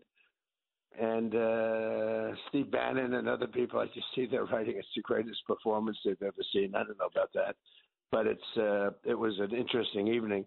And it was an evening based on common sense from my standpoint. I mean, these stupid people, they're going to destroy the country. Title 42 comes off. You're going to have millions of people marching through more. Forget millions. Millions have already come in, but you're going to have many more millions coming into our country. And we're just like a little lamb sitting there. We are so foolish to allow this all to happen. No, you're right. And I thought hope you enjoyed it. I did enjoy it, and you were funny, and you usually are. But you were also, I got to tell you, Mr. President, a lot of your answers We're common sense and practical. Right. For example, they desperately wanted you to say, I'm rooting for Russia because they want to ally you with Putin again. That nonsense. Yeah. And what you said, when you said, I don't want any more bloodshed, I don't want anybody to die, that was great. Right. Yep. People are dying. I could get that settled in one day. I know them both. I get that thing settled in one day. I know exactly how to do it, exactly what to say to each of them. Sort of what I do in life, Sid, right? Yeah. And I know exactly what to say to each one of them. You know, they each have their vulnerabilities and each have assets. And you could get that thing settled in one day. And it should have never started. You know, importantly, but now it's no longer important. If I were president, that would have never started. Zero chance. And Democrats admit that. Most Democrats admit that. Now, we have a fool in office. He's a fool, and he's destroying our country. Not just a fool, but a criminal. I will remind you that as the other networks were talking about you all day, there was Jim Comer, Capitol Hill yesterday, detailing the millions and millions of dollars that Hunter and Joe and Uncle Jimmy and just about everybody, and about 10 of them, has taken from China, Russia, Romania along the way. Mr. President, he's a criminal. And it doesn't get picked up by the fake news media. I mean, literally charges, if that were about me or you or anybody, it doesn't get picked up because he's a Democrat. It doesn't get picked up by the fake news. It's unbelievable. That would be the biggest story in the Times in 20 years, what they've done. It's absolute total corruption. The money's pouring from these countries into people's pocketbooks in their family. And it doesn't get picked up by the media. It's not even believable. It's sad. Our country's corrupt. We have a very corrupt country. We're like a third world nation. I think you're right about that. You said that last night. One of my other favorite moments from last night was, and I want to give my buddy Joe Tacopina a lot of credit. I thought he did a great job for you in an impossible situation, as you know, right? Right? Yes. So he does a great job. Well, the judge was absolutely ridiculous. I mean, he wouldn't let anything in. He wouldn't let anything in. The name she called her husband, by the way, horrible names. The name of her cat, got a name of a cat I won't mention because I know you have a very young and very inexperienced. No. I'll say it. The name of the cat was Vagina. I'll say it. Okay, good. That's better. And they have such a pure audience, right? They've never heard that word before, right? That's why they listen to you. But, yeah, Virginia, which tells you a lot, and so many other things. But they would let in anything having to do with me, anything bad about me they'd let in. No, we're going to win this on appeal. Joe did a good job. Look, it was so stacked. The judge hated Trump, just hated. You know, he was a Clinton judge, and he was out of order. This guy was just horrible as a judge, horrible. And how about the fact he wasn't even a judge? He was a prosecutor. Right. And how about the fact, Mr. President, just to add more to this story, who gave her the money? Who funded her case? The guy that funded her case is basically George Soros. Same guy. You know the amazing thing? When the judge heard about it, he let us go back and do a deposition to find out. So they go back to her, and they found out she lied because she said, no, nobody funded the case, et cetera, et cetera. Then they go back. They found out she lied. And then actually it was this guy, Reid Hoffman, or whatever his name is, who the hell knows, but he's like their biggest funder or one of their biggest funders. So we caught her in a stone-cold lie. We go back to the court. He wouldn't allow us to use it. So let's just go do the interview, the deposition. And then when we have the information, we say, oh, good, we just struck gold. He wouldn't let us use it. No, we had a judge who was so horrible, so horrible. It's a shame. But we're going to win this on appeal. At some point, I'm going to win it. And by the way, just so you know, I have no idea who this woman is. This woman, I was not only in she said she makes the case that I took her to a dressing room. I was up in that room within minutes, okay? Think of it. I'm on the sidewalk. I walk to the store, which I don't think I've been at Bergdorf Goodman 3 times in my life except for charity stuff, okay? But at the front entrance to Bergdorf, this is a busy department store on a busy street. I see a woman, happened to be about 60 at that time, which is great. I see a woman at the door. She's coming out of the door. I see her.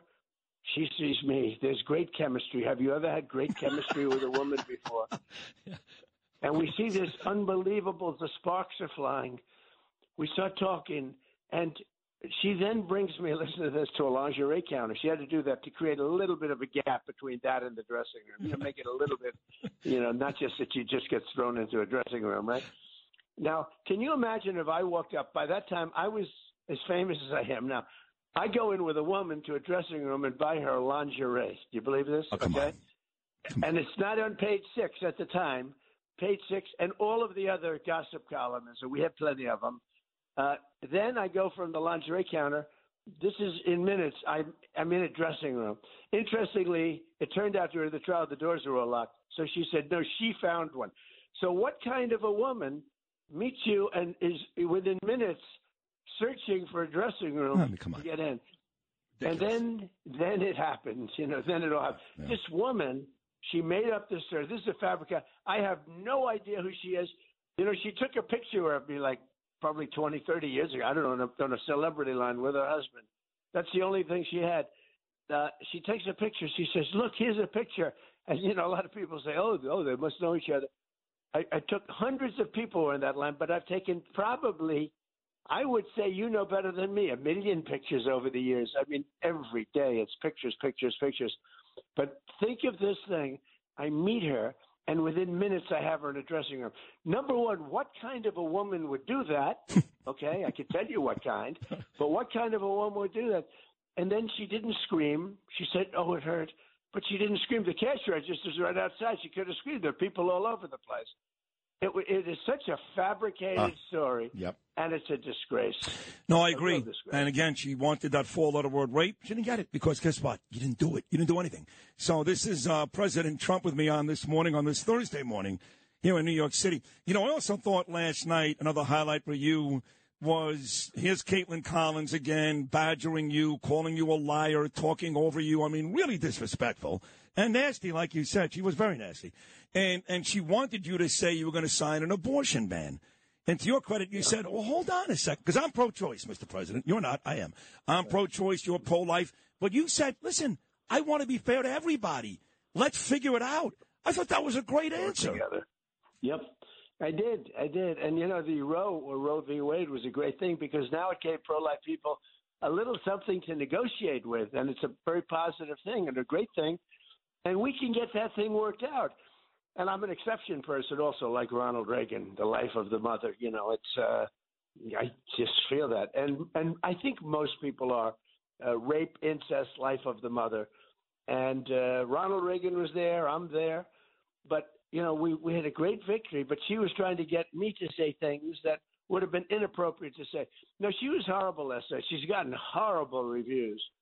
Just horrible reviews. Good. This will not be Barbara Walters. I think Barbara Walters in her grave is not worried about. She's rolling over. Yeah. Well, I will say that every time, Mr. President, whether it's the verdict comes back, your numbers go up, right?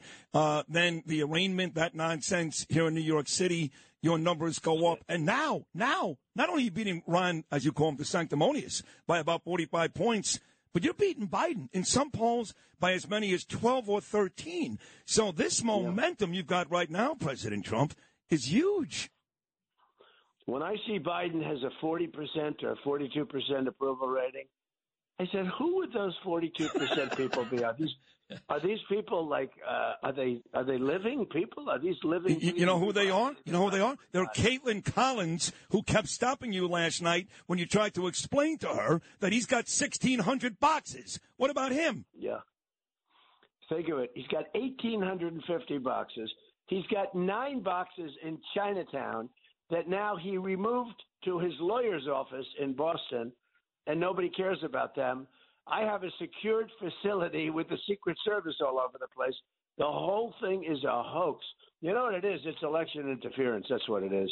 They're using this as another way of cheating on the election. This is it. Because what they want to do is try and soil and tarnish you so that you can't win an election.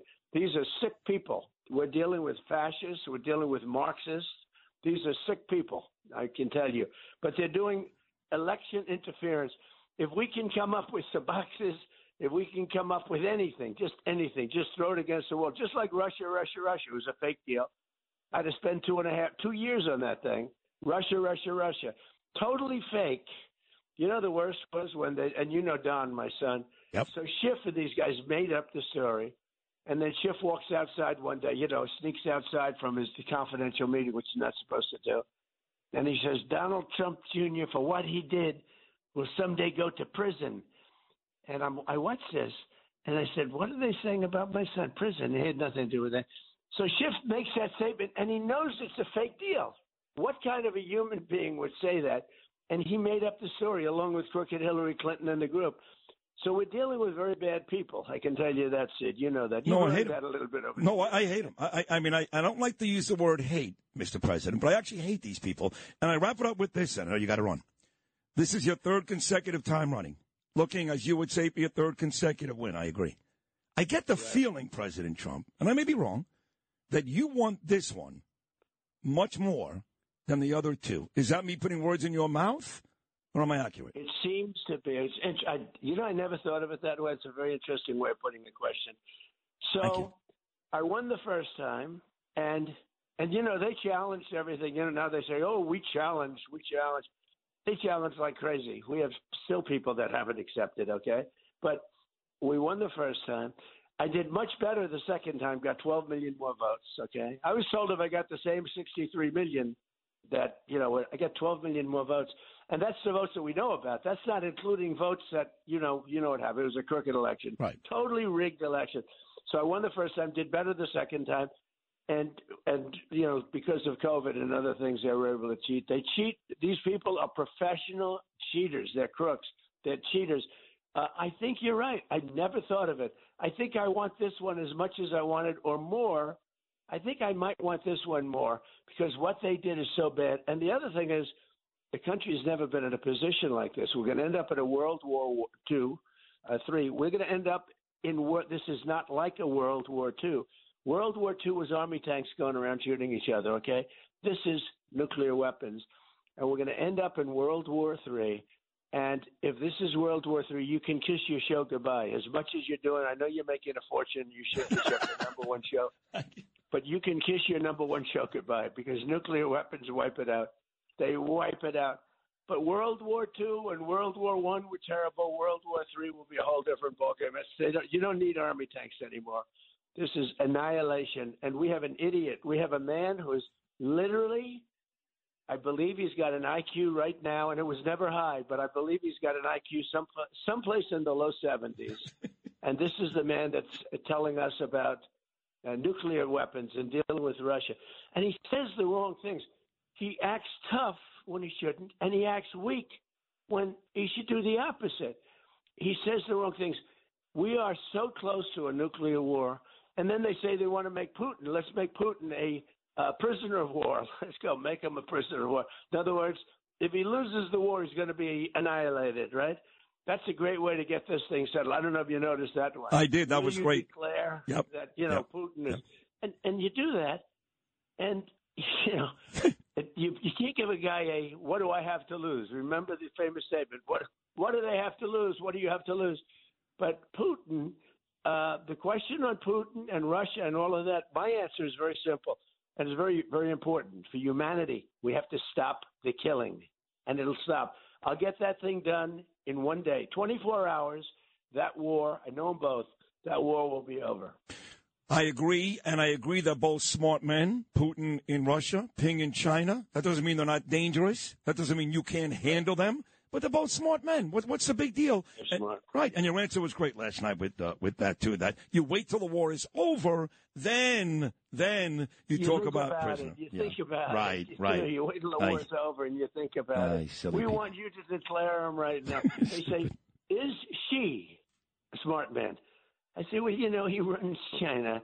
He runs it, and if you're into a system like that, about as good as you're going to run it. But he runs China. He runs it tough. Is he smart? Yeah, he's at the top of his game. They come out with a headline, Trump says he's at the top. They want me to say, no, he's a stupid person. He runs $1.5 billion with an iron fist. He's a stupid person. These people are sick. I'm just telling you. They are. That's why, as much as you want to win this, that's why, selfishly, we need you to win this. Not a bigger supporter than me right here. And there's a lot of folks in New York City, President Trump, that love you still. I walk by your place of residence on Fifth Avenue almost every day, see your name all over the city. I know you live in South Florida, but you'll always be a great New Yorker to a lot of us here. So thank you for hopping on this morning. Continued success. Please come back again because I want to help you get back to where you belong, Pennsylvania Avenue. Well, I appreciate it. And you are number one, and you're a great guy and a great friend. And just take care of yourself, and we'll speak to you again soon. Thank you, President Trump. There he is. What a great president. I told you in my lifetime, too. Ronald Reagan, President Trump. The rest? I got to take a quick break. President Trump actually went a little long. And we'll come back with another big fan of the president.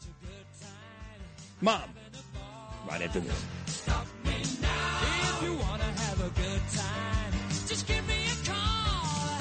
Stop me now. I'm having a good time. Stop. Yes, I'm having a good time. I don't want to stop. Talk Radio 77. WABC. This is Sid and Friends in the morning. 77 WABC.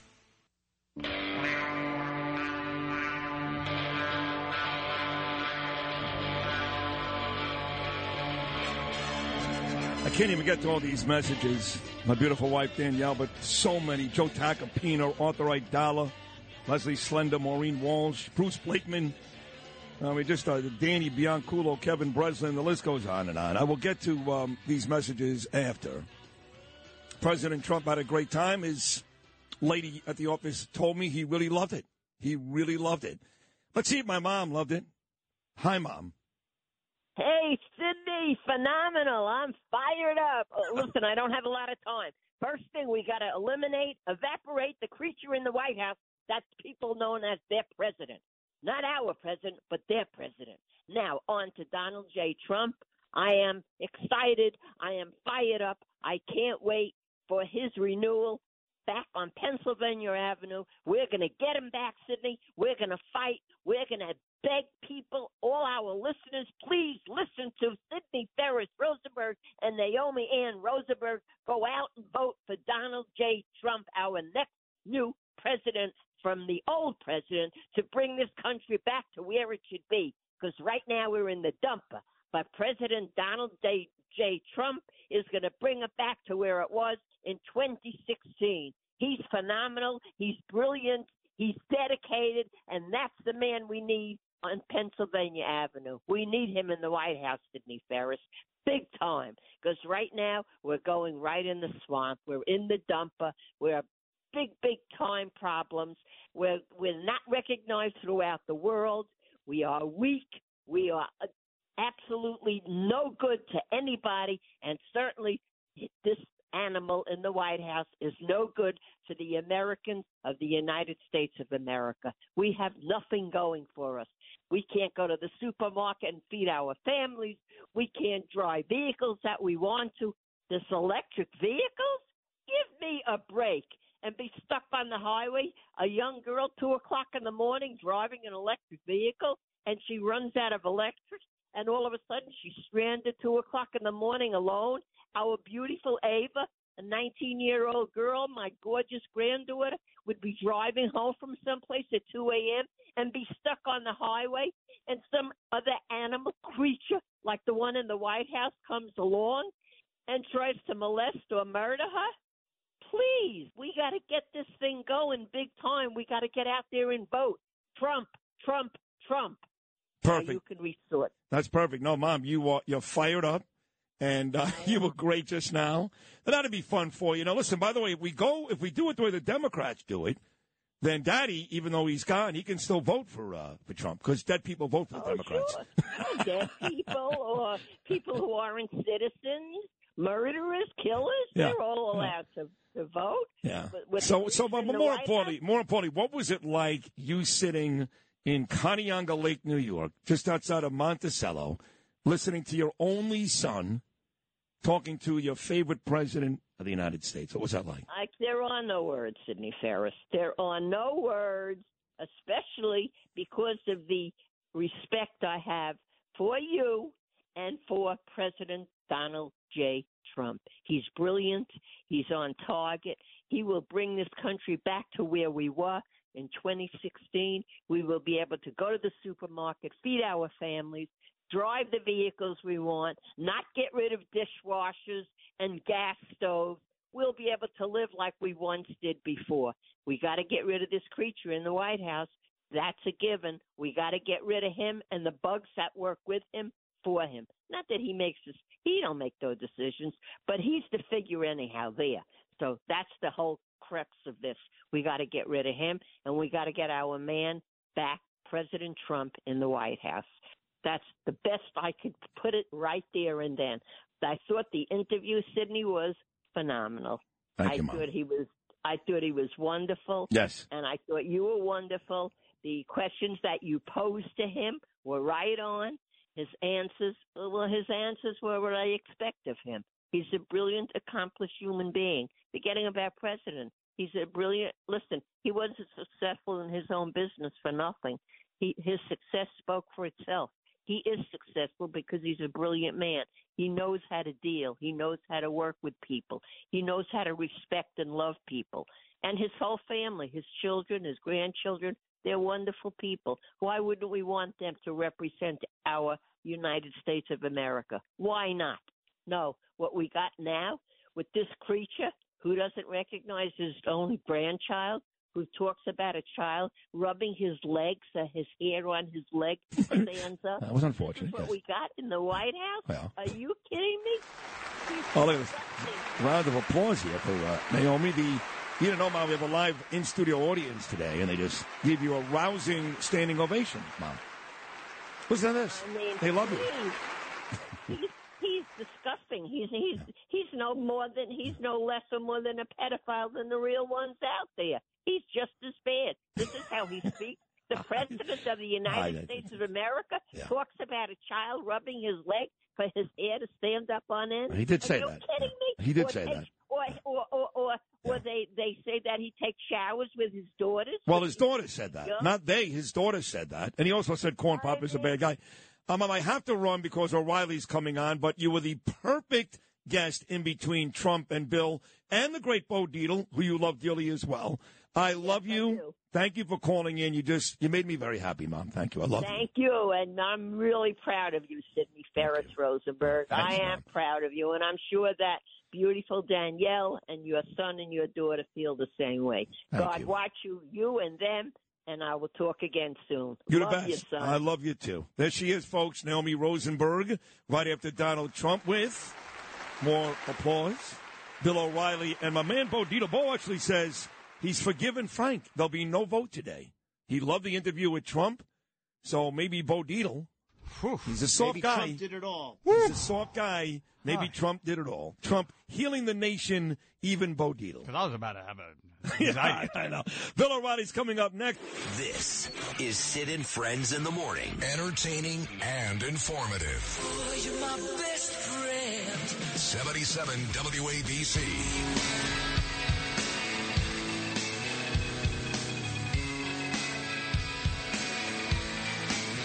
I need to be myself. I can't be no one else. I'm feeling supersonic. Give me gin and tonic.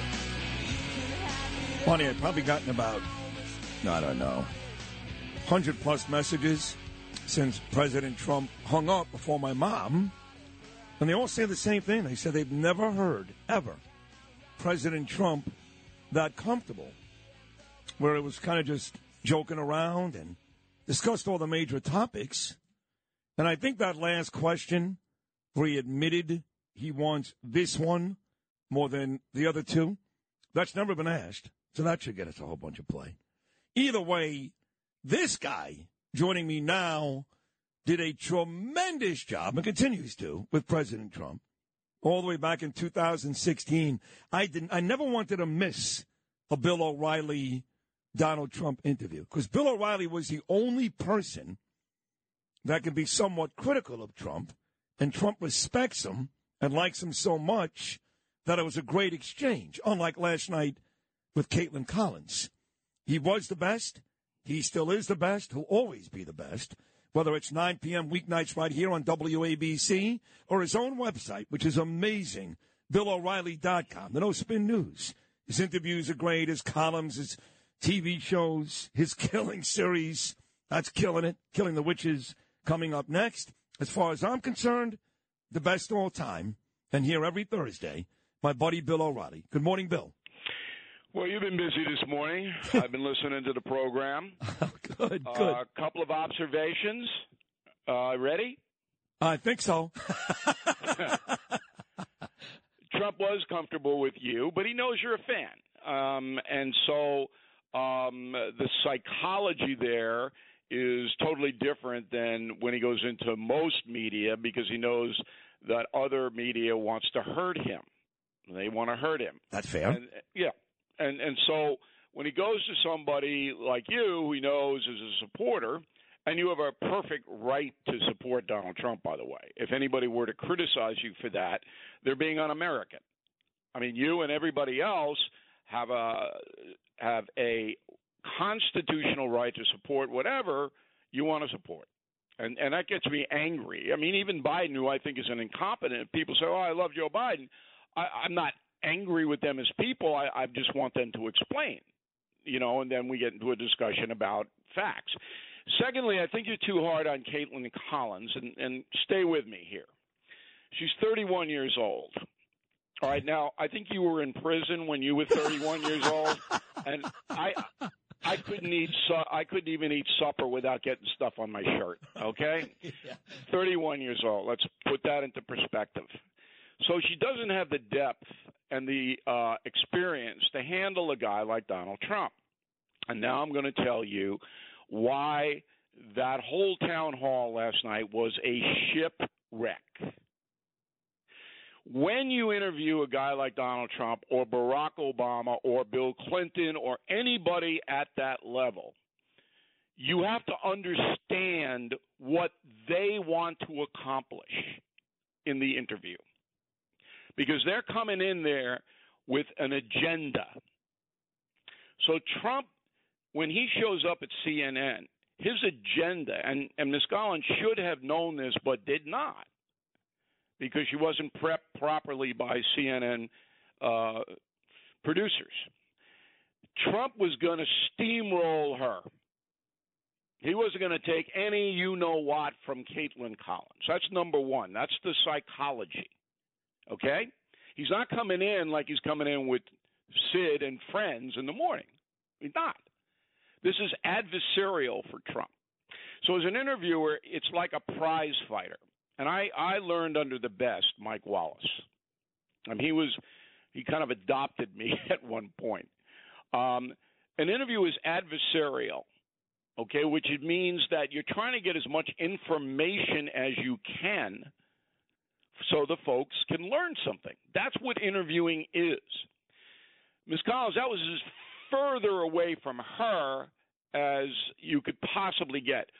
What she wanted to do was prove her mettle, M-E-T-T-L-E, correct, to her audience. And her bosses. And her bosses. And now she's got the 9 p.m. show because guess what? She had no issue asking President Trump the same question 10 times, as I said earlier, very similar, if you will, to a coerced confession because she was going to prove to her bosses, I'm not backing down. Well, maybe that's true. I don't know that to be a fact. I think she had the 9 o'clock, and I don't even know if that's going to happen, but it's being reported she'll get 9 o'clock. Caitlin Collins is a talented woman. And anybody who says she isn't doesn't know what talent is on television. And she's smart, but she's green. She's young. She's like the Met catcher. He's going to be good, but he's going to make mistakes because he's 14 years old or whatever he is, okay? So she goes in there, and the first thing she's got to control is Trump's filibuster. When you go to see the Turtles in concert, they're going to sing Happy Together. Do we all get that? We hope so. Okay? Yes. You're going to pay money to see the Turtles. You're getting Happy Together. If you bring Trump in, you're going to get the election was rigged. You're going to get Putin's a smart guy because that's what he does. He says the same thing over and over and over and over. Yet she goes right into his wheelhouse, asks, her question about the election was, I think, 5 minutes long. Yeah. And it was accusatory. It was like what Megyn Kelly did. Right. Okay? You don't do that. You go in and you look at Donald Trump and you go, here's what I don't understand, Mr. President, and I hope you can explain it to me. Okay? Now, that's the tone of the question. You lost 40 times in election court, 40 times. The judges said, no, there wasn't any fraud. Can you explain that to me? That's how you ask the question. You want information. You see what I mean? Oh, 100%. Rather than, hey, yeah. You're a liar, it wasn't rigged. Well, I agree. That's why I took her to task. Now, if you're going to tell me, well, the reason why she did it the way she did it, which sucked, is because she's young, well, maybe you're right. But you're saying the same thing I said all morning, which is she was bad and ineffective. We just disagree on why. But I'm giving her a pass because she wasn't ready for this kind of an interview. And I'm just telling you, look, I posted a pretty good portion of my interview with Donald Trump in the history tour, which people didn't see unless you bought a ticket to see it, on BillO'Reilly.com. You can go there free. You can watch it. You see the tone that I bring, okay? I don't bring, hey, you're a liar and everybody knows it. Right? I don't bring, hey, you're guilty of whatever against E. Jean Carroll and everybody knows it. That's the tone that's destroyed CNN. When you're an interviewer at this point, you are looking for an explanation. When I interviewed Barack Obama, adversarial, I said to him, I don't really understand why you're sympathizing with the Muslim Brotherhood. They're vicious animals. Can you explain it? You see what I mean? Yes. But Collins had to know, and if she didn't, then I don't know what to say, that Trump was never going to admit that he's wrong about the election not. for January 6th or anything else. And she actually said a couple of times, we are giving you, CNN with 9 viewers, we are giving you an opportunity to tell the truth, as if he's going to go, oh, you know what? You're right. Thank you. I've been waiting for this my whole life. Right, Here you go, And CNN. that was condescending. Yes. Okay? So Trump's big thing is if he perceives you to be disrespectful to him, he's going to lash out at you. All right? So even if you don't like him, and clearly CNN does not, and I'm sure Caitlin Collins falls into that category, all right, you're respectful. Your tone is not accusatory. But here's the problem for Ms. Collins. If she had done it the other way that I'm suggesting, then the left wing would have crushed her. And she did not want to take that heat. When I interviewed Obama at the Super Bowl thing in the White House, I did not crush Obama. I got hate mail. You're too soft. You're this. They wanted me to insult Barack Obama to his face. That's what the far-right people wanted. They wanted me to humiliate him. That's what the far left wanted last night from Caitlin Collins. Humiliate him. Yeah. Tell him he's a liar. Yeah. Tell him he's this. Tell him listen, he's deluded. I get the same thing when I bring on the mayor. I mean, Mayor Eric is out of here. Absolutely. That's an excellent comparison. Thank you. Because the people who hate the mayor want you to hate him too. And I won't. Yeah, but a professional, again, is trying to get information out. And bring him back a second time. Well, I don't care about that. Oh, I never, ever curried favor with any interviewer person, anybody. Obama did 3 interviews with me. Hillary Clinton did an interview with me. Bill Clinton did 4. Trump did 87. Right, okay? but imagine if you were so nasty to any one of these people to make a certain constituent happy, that instead of 87 you had 1. How does that make any sense? It doesn't. Well, look, this thing didn't benefit anybody but Donald Trump last night. You think So it did CNN, benefit Trump? If they wanted to hurt him, they didn't hurt him. Now, why do you say that? I know he said it, but why do you say that? Because his people, and you could see it in the crowd, all right, they love him. And he gave them the greatest hits, just like the Turtles. All right? He gave them the greatest hits. That's what they want to hear. Yeah. It doesn't matter if they heard it 40 times. They want to hear it 41. Okay? Yeah, but the people in the audience last night were Trump supporters. I imagine, and if I'm wrong, you'll tell me, I imagine part of the reason why Donald Trump agreed to do this interview last night was to reach a portion of Democrat voters that don't like him, a portion of suburban housewives that don't like him. And if that was part of his master plan, do you think he convinced those people last night he's not that bad? No.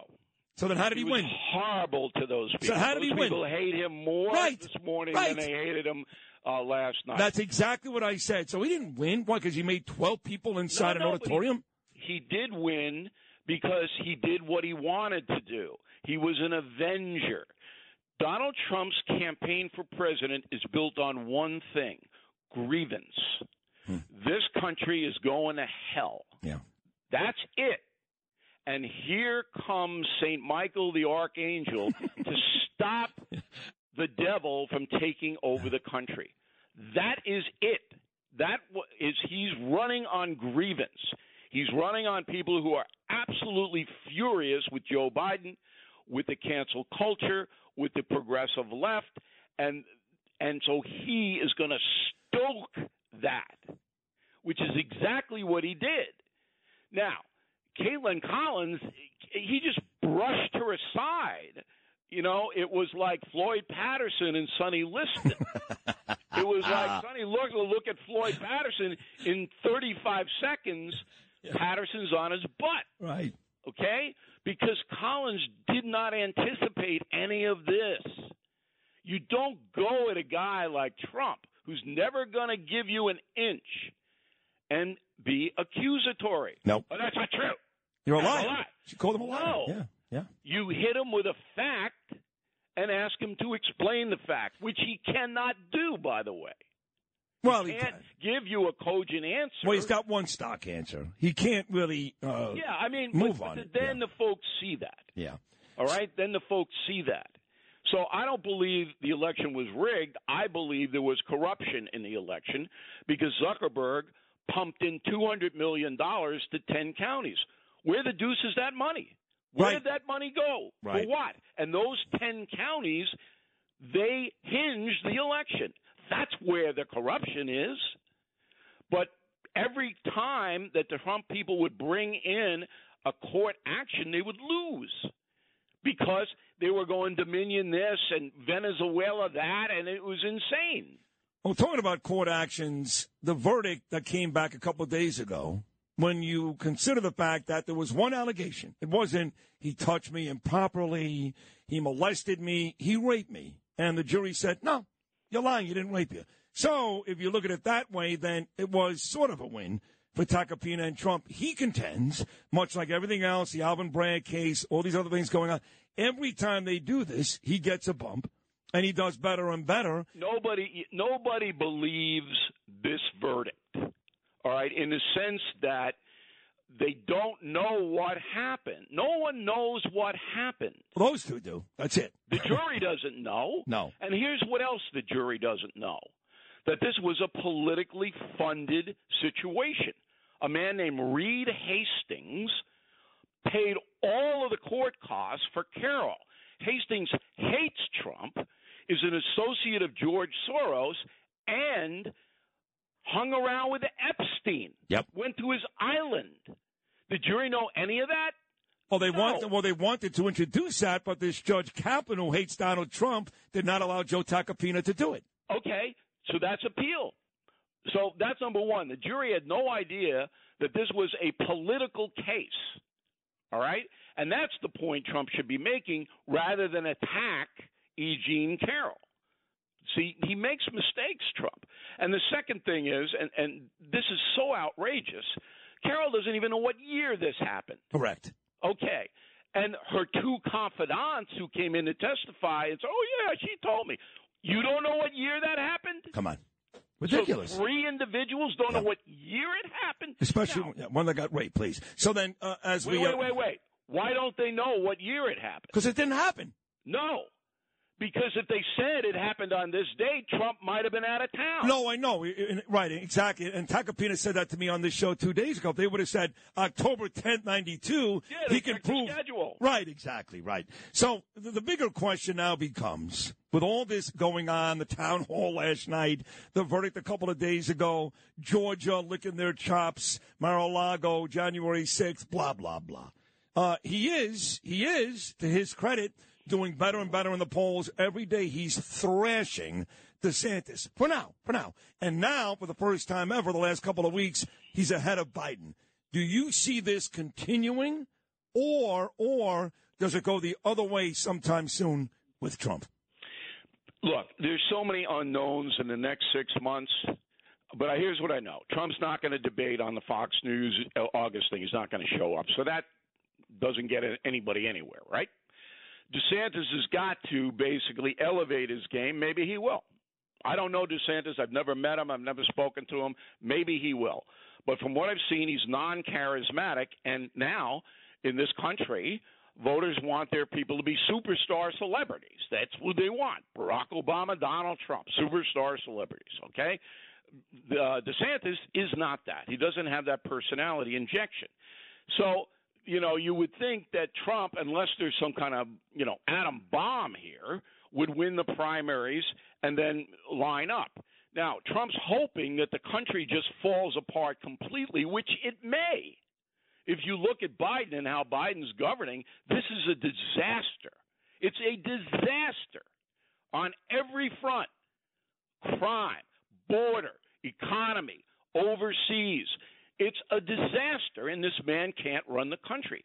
So the Republicans, the Trump people, are just saying, it's going to get worse, it's going to get worse, and then the majority of people who vote for Trump, even if they hate him, their own self-circumstance will drive them to vote for him or stay home so they won't vote for the Democrats. That's the calculation. What an unbelievable job you just did. You know that? You really are the best in the business, Bill.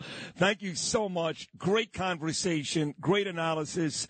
Love having you on. My mom loves you, too. Excellent job. Thank you so much. Say hello to your mom. And tell her she is a saint for putting up with you. You tell Danielle the same thing, and you're right about both. Hey, Bill, you're great. I love you, pal. Thank you. Great job. There he is, Bill O'Reilly, of course, 9 p.m. every weeknight. And what an amazing job he does with me, 8:40 every Thursday. That wraps up 3 hours, big hour. Donald Trump, Naomi Rosenberg, and Bill O'Reilly. The fireworks continue. We are not nearly done. My man, Bo Dietl, he's in the bullpen. He's warming up. He's ready to close. The in-studio Thursday appearance, Bo Dietl, is coming up next.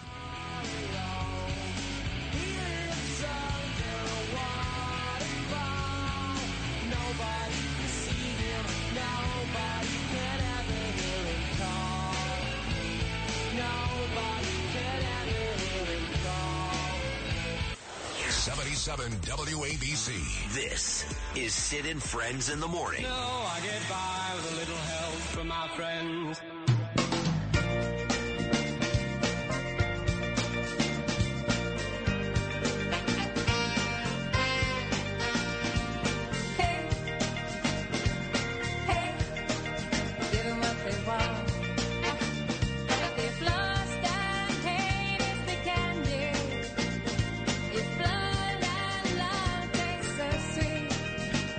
Navi Merchant, 10,000 Maniacs. Give them what they want. They want Bo Dietl. That's what they want. Bo's on twice a week. He's so great.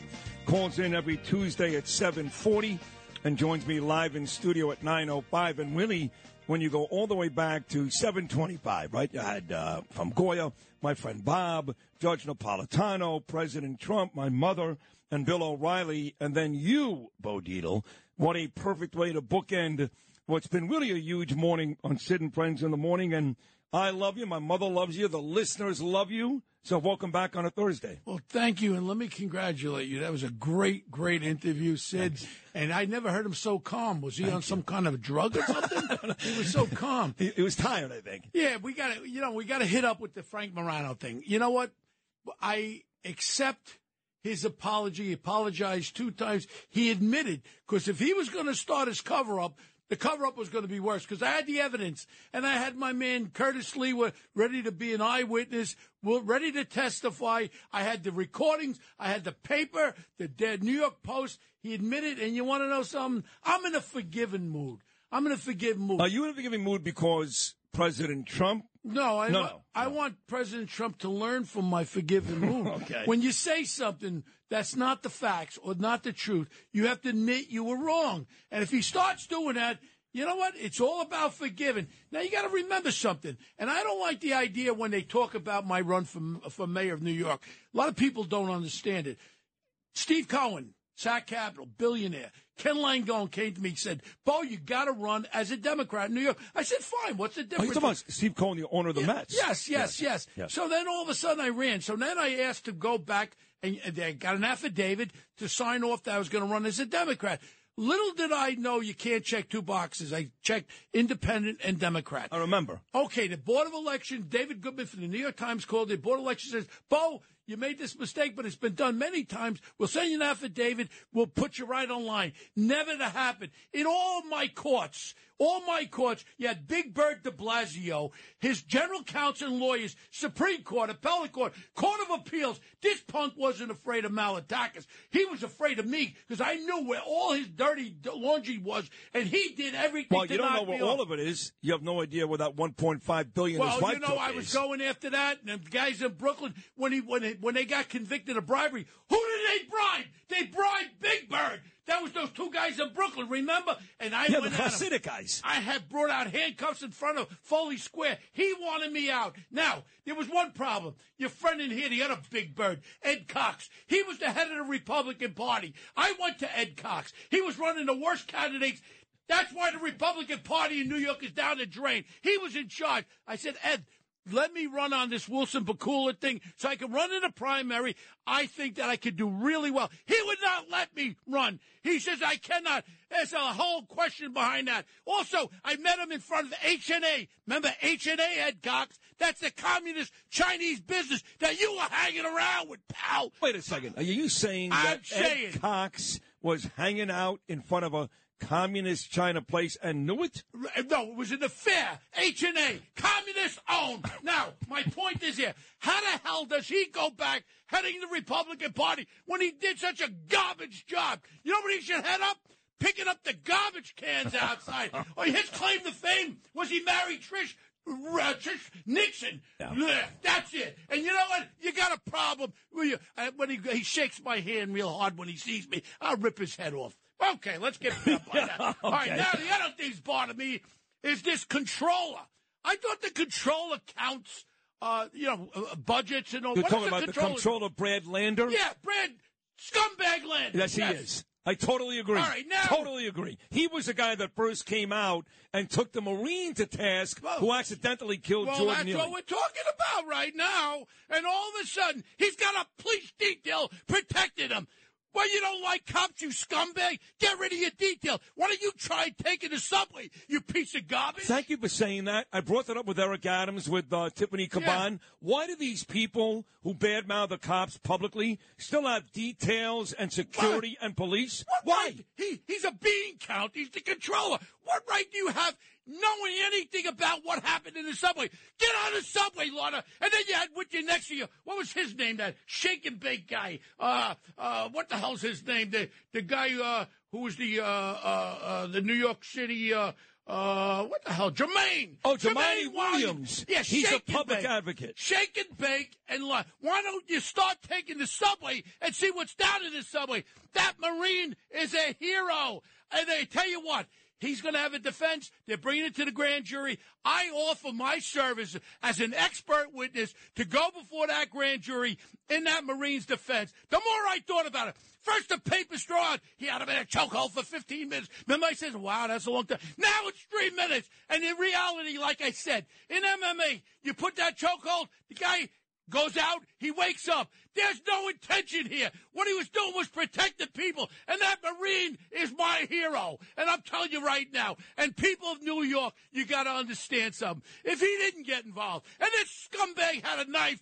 and stabbed somebody or broke another old woman's nose, Right. What are you going to do then? Now nobody's going to want to get involved. Or throw somebody in front of a moving train. You don't need a weapon to do that, right, Bo Dietl? You know, I'm crazy. Then I watched this Biden family thing with all the breakdown, all the money. Nobody covers it. But if it was Trump's family, they would have been on every news. He said that. Oh, my President God. Trump This said is so that. horrible. And you want to know something? If Donald Trump was able to admit he was wrong like Frank Morano did and say he was wrong about certain things, I think might be a chance. There might be a chance. But you got to admit when you say or do something wrong. Remember, forgive and forget? Yes. I forgave Frank Morano. Yes. He knew I had the evidence. And I had my star witness, Curtis Lee, was ready to go testify before the commission. All right, now. So he's lucky he's got Bo Dietl in a very forgiving mood this morning. Yes. Now, yes. Mayor Adams, a little upset. They threw him off. They threw him off this leadership advisory board,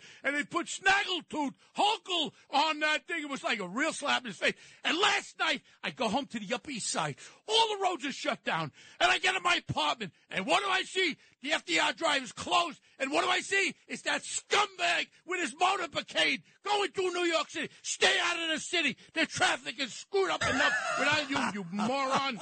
Oh, my God. Border You crisis. are mad at a lot of folks. Let me tell you something. The border crisis. I talked to my friend Martin. He's a former inspector for the anti-terrorism, and Mr. Martin, Bobby Martin's one of the great guys. I've had him on the show because of you. Yes, He wrote that great book. And he Me and gave Bernie. me some statistics there, and they call them gotaways. You know what a gotaway is? That's the ones that they didn't grab, and they have video on how many gotaways. You have about 10,000 gotaways, and no one knows where they went. The gotaways got away, and we don't know if they're terrorists. Also, we're not just having Mexicans and Central Americans. We have Middle East people. We got the Chinese spies coming through there, and everybody's got away. This is what's happening. They're bringing fentanyl.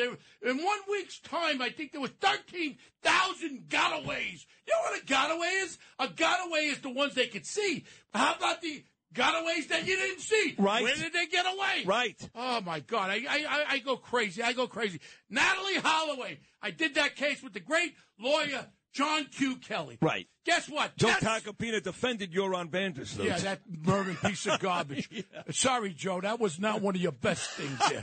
This piece of garbage went to Peru and killed another young girl. He killed Natalie Holloway also. So that was when I stuffed the subpoena in his shirt when he came into New York. This Joran Vandersloot, this big punk. He's about 6'6". I said to him, why don't you put your hands around my throat like you did to that little girl, you punk. I was waiting for it to swing because I would have bow-eyed him. So now, all of a sudden, John's got another case on extortion and wire fraud where he'll be facing, and he will be convicted, another 50 years, this piece of garbage. This is driving me crazy. Now, I talked to my friend. Which I one? gotta give you everyone. You have a My lot of friends. Tucker Carlson. Oh, my man. You're going to be there with him. I My believe man. Bo Dietl, Tucker Carlson will be two people working with Elon Musk. Well, let me tell you something. Tucker Carlson, this whole thing that I've been talking about with Fox News, the whole story is as follows. He was the scapegoat because that Lachlan, that lucky sperm son of Rupert Murdoch, they got him on text messages and emails. He's the one that was telling them to lie. And you know what? They threw Tucker under the wheels of the coach. That's what happens. This Lachlan should be taken out. Where is the board of director? That stock is sliding down faster than Conchita Rivera. Oh, my. And the ratings, too, mind you. Well, let me tell you. They went from 3.1 million, 8 o'clock at night, to about 1.4 million. Well, listen to me. If you're the captain of a ship, of the Titanic. Yes. And you hit a friggin' iceberg. Yeah. Who's going to get fired? Well, nobody. They all died. No, the captain of the ship. Well, he died. Come on, Sid. You know where I'm going with this No, thing. listen. I am a big Tucker guy. I don't like the way Tucker Carlson was treated, but I will say this. He's going to do better now with Elon Musk at Twitter. And stockholders of Fox, check this one out. You think this thing is over? Who's that guy that comes back? Freddie? The guy that keeps coming back. Freddy Krueger. Freddy Krueger's coming Nightmare back. on Elm Street. You got Symantec, the other voting company now, is whacking you with another $2.5 billion. And you want to know something? It's the same evidence. Bye-bye, dickhead. Lachlan, leave like the Japanese do. Commit Harry, Carry, and get the hell out of there, Lachlan, because you're a disgrace. And you know who made Fox News? Roger Ailes, my friend, who I stuck up for. And they didn't like that I stuck up for Roger Ailes. Roger Ailes made Fox News, and they treat him like a garbage can. All these women just lined up. The man was very sick towards the end. They made allegations. They never really investigated these allegations. Just give it $5 million, give it $10 million. This is Fox. Giving away the money like it was a piggy bank. If a woman was really abused or harassed, I say she should get paid. But a lot of them lined up or liars. That other one didn't get her 2 o'clock show. Then she decided to sue Roger. Was that Gretchen Carlson? Oh, yeah, that was, yeah. Oh, excuse me. I think she got $20 million. Who's less believable for both deals? What? Gretchen Carlson or E. Jean Carroll? I believe that both of them are non-believable. Right. None of them. Right. Both of them are non-believable. And you know what? Let's just go back to this kid, this hero kid, because it's so important. Talk about Daniel Penny, the Marine. Yes, let me tell you.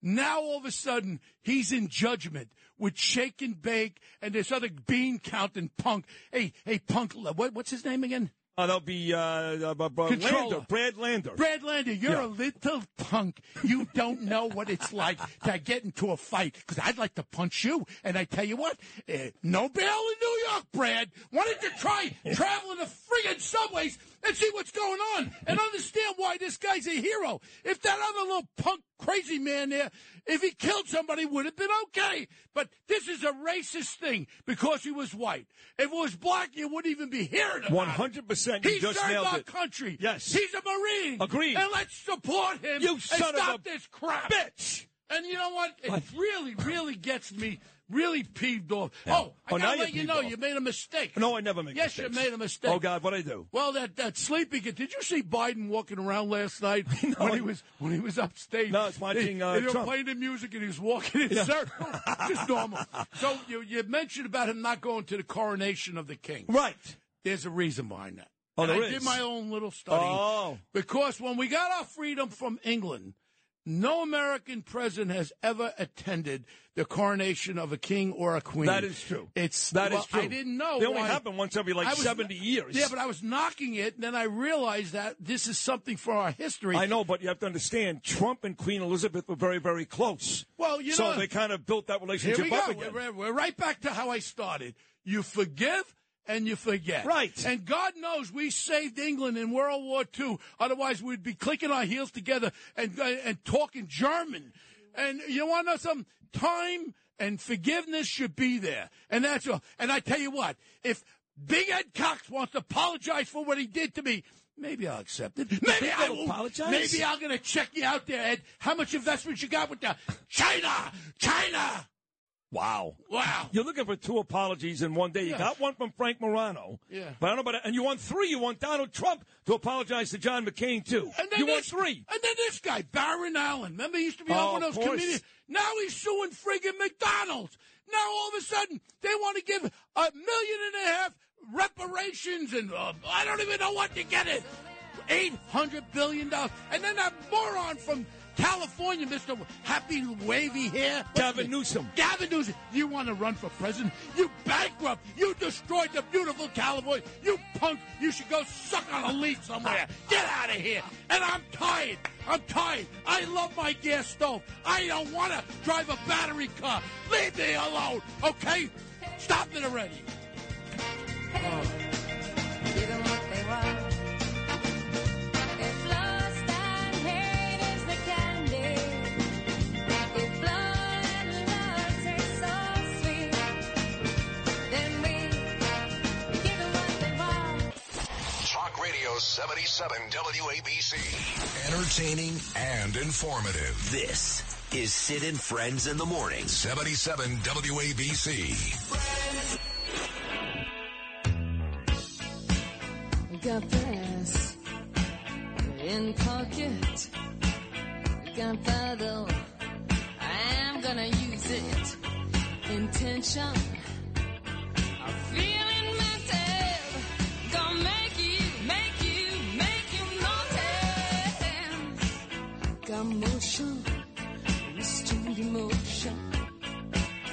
been driving, detour leaning, no visa. Just seems so pleasing. Gonna make you notice. Gonna use my arms, gonna use my legs, gonna use my style. Press and Pocket, The Pretenders, 9:28, Thursday morning. Let me read this to you. The ethos of Hagley West is built on my life experiences. As a younger man, I lived dedicated to ascending to the next rung of life's ladder, forever reaching and never being satisfied. I like that. How wrong could I have been? For it's not the goal, that's the achievement. It's the gratitude for the time we have, the joy of the process, and the life of the journey. That's like Miley Cyrus's song, right? Yeah. The Climb. The Climb, yeah. I decided instead to celebrate the love of the journey, not just mine, but also of others. No two journeys are the same, whether they be emotional, physical, mental, or spiritual. But every journey is marked by time. Tim Hayden, CEO of Hagley West. Well, good morning, Tim Hayden. Good morning. How are you? I'm very well, thank you. You have a British accent. Yes, you noticed. So my one and only daughter, who's home now, she's 19, her name is Ava, she goes to college in Cardiff in Wales. Right. And we went to pick her up about 3 weeks ago, took her home for the summer. So we spent about 3 days in Cardiff. Then we took that fast train, 90 minutes, to London. We go all the time. And we spent 2 days in London. And eventually, I think my daughter may even move there. And my wife and I may move there too, I don't know. And I came back, and for a week, all I talked about was how beautiful and clean London was compared to New York. And they're very similar. Theater district I stayed in, financial district, very similar. Yet London looked pristine almost, and this place is filthy. Anyway, I just said that. So. Well, we probably polished it up knowing that you're going to be there, to be honest. Yeah. Do you live actually in London? About half an hour outside. What town? It's a little town called Berkhamsted in the county of Hertfordshire. Hertfordshire? Hertfordshire. Yeah. I like when the lady on the train goes, Cockfordshire. That's like the last stop on one of the trains. I think we went to, what was that last stop? Paddington. Right, okay. To go to Heathrow Airport. Yeah, I know what I'm talking about, right? You do, yeah. You know your stuff. And I stayed at a hotel in the theater district on the same block as the Tina Turner play, The Lion King. Right. You know what I'm talking about? I know exactly where you are, yeah. That's a pretty cool area. It's around Covent Garden, around yes, that area? Covent Garden, exactly right. Yeah. And it was actually 2 weeks before the coronation. Are you big into the king, or? Yeah. I you am, are? Yeah. Why is that? You know, the king hasn't worked a day in his life. Unlike you built this great business. The king's never worked a day in his life. His mother and father had sex. He was born. Now he's the king. That's it. Well, there's a little bit more to it than that. No, there's not. But go ahead. Well, I have a great sense of pride when it comes to my nation, just as you do with yours. I don't right now. Oh, okay, sorry. Because Joe Biden is destroying that. If President Trump comes back, I will, yes. Okay, I see. Well, I do have great pride, and being over here whilst the coronation's been going on in the UK, it's been nice to see what the reaction of the Americans has been towards it, and it also sort of made me miss home a little bit. It does? Yeah. Really? Yeah. Because the way we cover it here is we don't really like King Charles. We like Diana. Right. I mean, no one likes Camilla, and by the way, she's not very attractive, and everybody's angry with Meghan Markle because she basically corrupted Harry. So we don't cover it from, wow, this is beautiful. We're like, man, what an effed up family, basically. Well, do you know what? They have their lovers and haters back in the UK as well. But yeah. I think overall at the moment, they're more popular than they are hated. Oh, sure. I definitely agree with that. Yeah. But you would agree that everybody loved Queen Elizabeth. Like, no one disliked her. Nobody. She was almost perfect. Right. She was almost, and what a hard act to follow. Charles has got almost an impossible job facing, in the face of that. She was absolutely amazing. Now, absolutely you take interest in politics here? Not really. No. Not really. So you don't care about Trump, because Queen Elizabeth loved Donald Trump. Well, to be honest, American politics isn't my thing. It's I'm not. afraid. No, I stick out. What in America besides watches? Yeah. I know are you a cricket player? Yeah. So you like baseball, Mets or Yankees? Or? I've just started following the Yankees. Last 2 Mondays, I've been with my son there, and I've fallen in love with the game. And your son is here today, handsome kid. You guys look alike. How old's your son? He's 19. And my daughter's age. And what's his name? George. You're 19, your name is George, and you got money?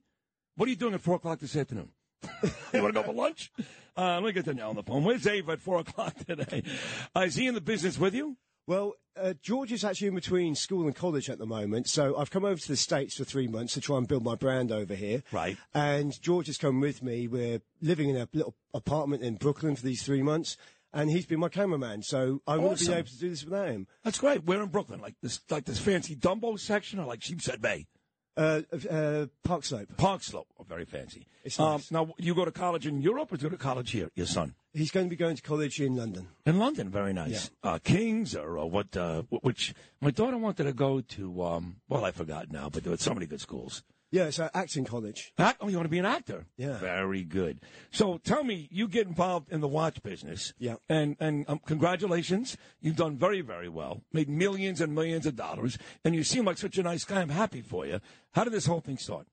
How did it start? Yeah. It started with the fear of regret of getting old and never having really gone for it. That's where it started. Well, what were you doing before? I was a businessman. I had other businesses in IT. Really boring industry. Very boring. Especially the bit that I did. I did the service side, which was incredibly boring. And I went through my 40s. I got to the point of being semi-retired, spending time with my kids. But then I got towards my end of my 40s, and I thought, I don't want to live with regret and not going for it. And there's no bigger challenge for an entrepreneur than to try and grow a global brand. So that's what I tried to do. And you were able to do it very quickly, I would imagine, right? Well, yeah, overnight success. It took about 5 years of hard work. So quickly? It didn't at the beginning. I mean, I once went 83 days without selling a watch.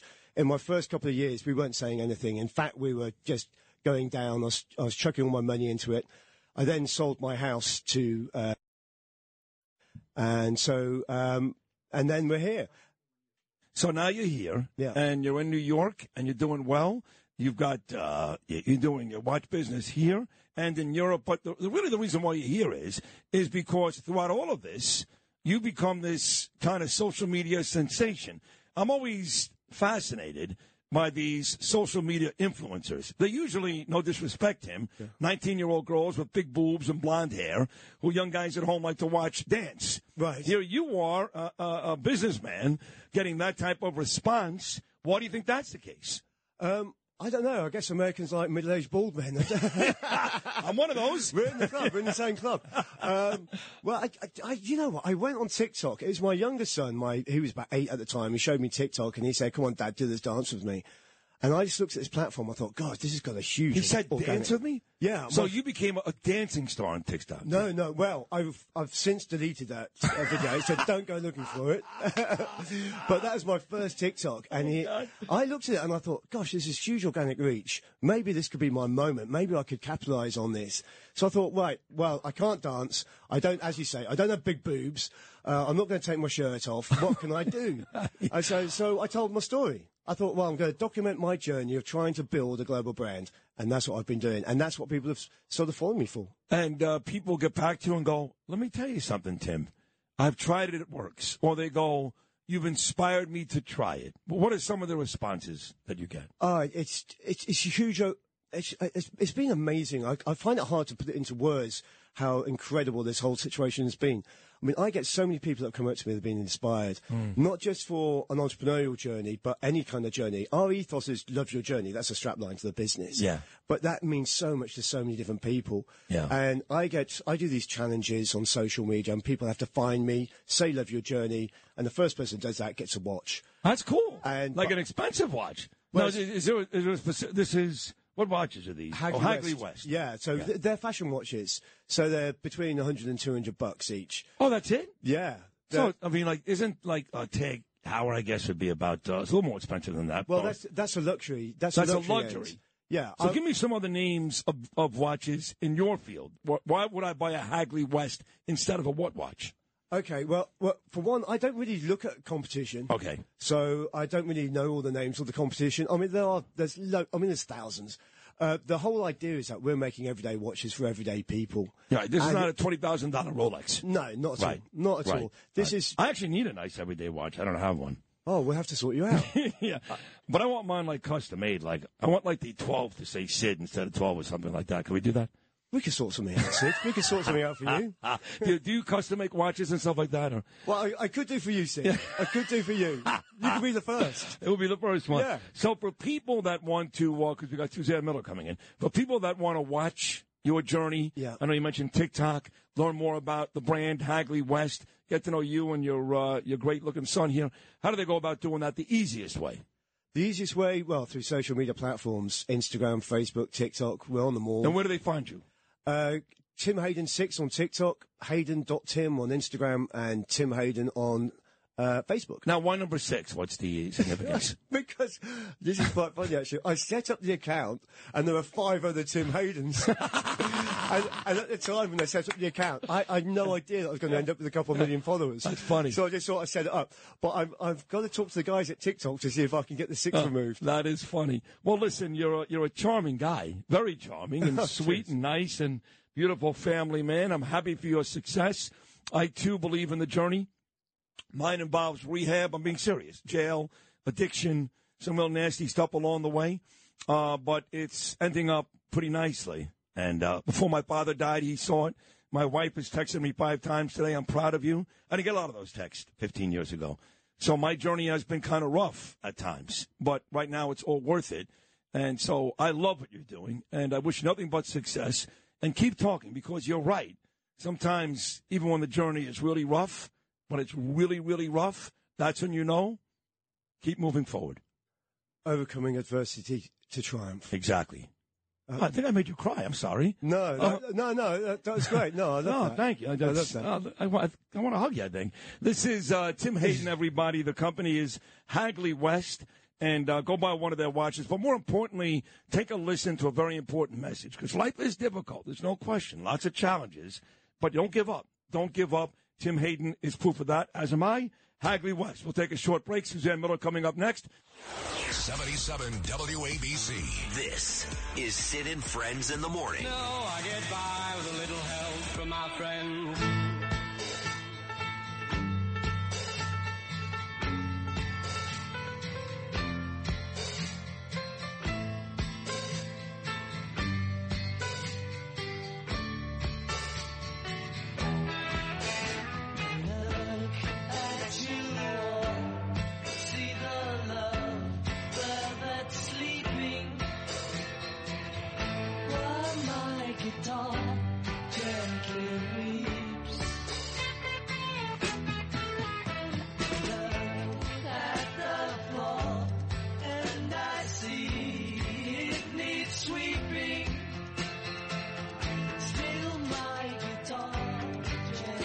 Just a reminder, folks, if you missed the Donald Trump interview, which was great, talking to him now on Truth Social, check it out at WABCRadio.com. Right there on the homepage, me and Donald Trump, fresh off his CNN appearance last night. It was great. WABCRadio.com. Big show coming up tomorrow, too. Rudy Giuliani, Curtis Sliwa, Brian Kilmeade, actor Scott Baio, all-time Jet great quarterback Joe Namath, all stopping by tomorrow. Another great show. We'll close this one out today.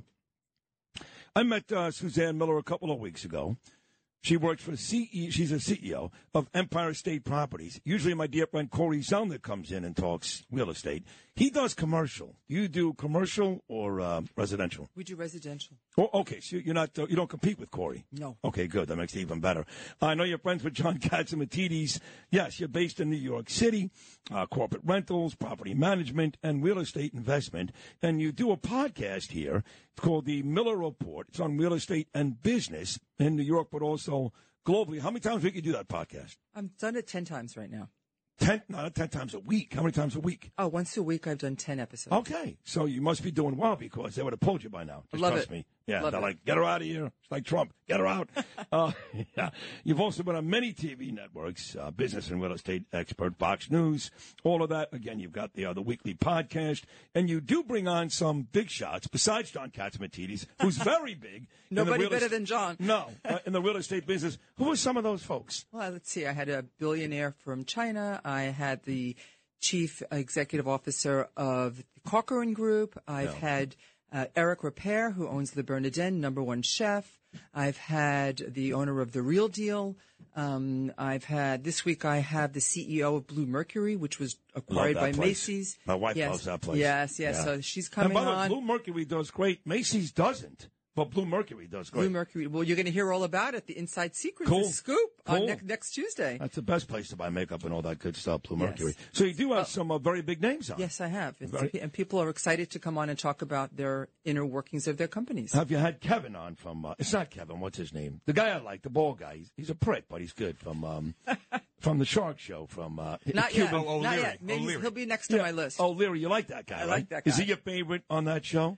Well, I kind of, he's pretty cool. Yeah. I like him. Yeah, a Cuban is hard to deal with. So tell me, in terms of New York, where are we in the real estate business? Well, rentals are very high. Sales are, nobody's Hold on, selling. let me stop right there. Why are the? I know you're right. You're not lying, because I left my apartment on the Upper West Side. We bought a house in Queens. It took them one day, and let me tell you something. You talk about overpriced, through the roof for a gym about the size of a bathroom, no sun deck, a block away from Broadway. I mean, don't get me wrong.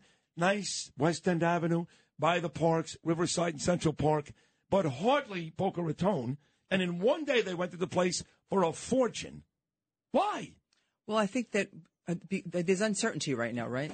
So nobody wants to, people are waiting before they buy, so they're all renting. And the rental market, there's not enough product. Nobody wants to build. There's no 421A. There's no incentive for the developers to build. Why would they? So the developers are not building. People that own properties don't want to sell because the interest rates to buy something new is going to cost them more than they already have. So it's just a domino effect. People are not selling. They don't want to take new mortgages. It's hard to get mortgages. Right. So there's not enough rental properties because the developers don't want to build because of they're not getting any tax incentives and people are renting. So there's not enough rentals, and we need to address crime. And people do not want to invest when they're not sure and there's uncertainty in what's happening in our cities. Right. But you're noticing that while we need more rentals, so even though businesses are closed, you walk down Broadway, every third store is for rent, right? Mm-hmm. But the residential parts of the city, they're doing very, very well. And you think that's going to continue, yes? Yes. And, the retail's actually picking up a little bit right now. Is. So you're going to see more stores, they are leasing more. And is that because they're lowering the prices? Because people are not coming back all that quickly. So why would that be the case?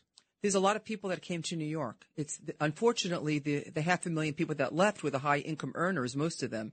But the young kids are coming. They still want to be in the urban areas. So they are renting, and as long as there's traffic and the 20-year-old and 30-year-olds are here, they're shopping, they're going to restaurants. The restaurants are packed. The bars, the restaurants, the stores, it is coming back. Unfortunately, I don't know who's going to pay the bills because the high-income earners they don't want to be where there's unsafety and the crime. How about the competition, though? I know the prices are similar. Like living in Brooklyn is no longer a deal. If you move to Dumbo or the Heights, you're going to pay Manhattan prices.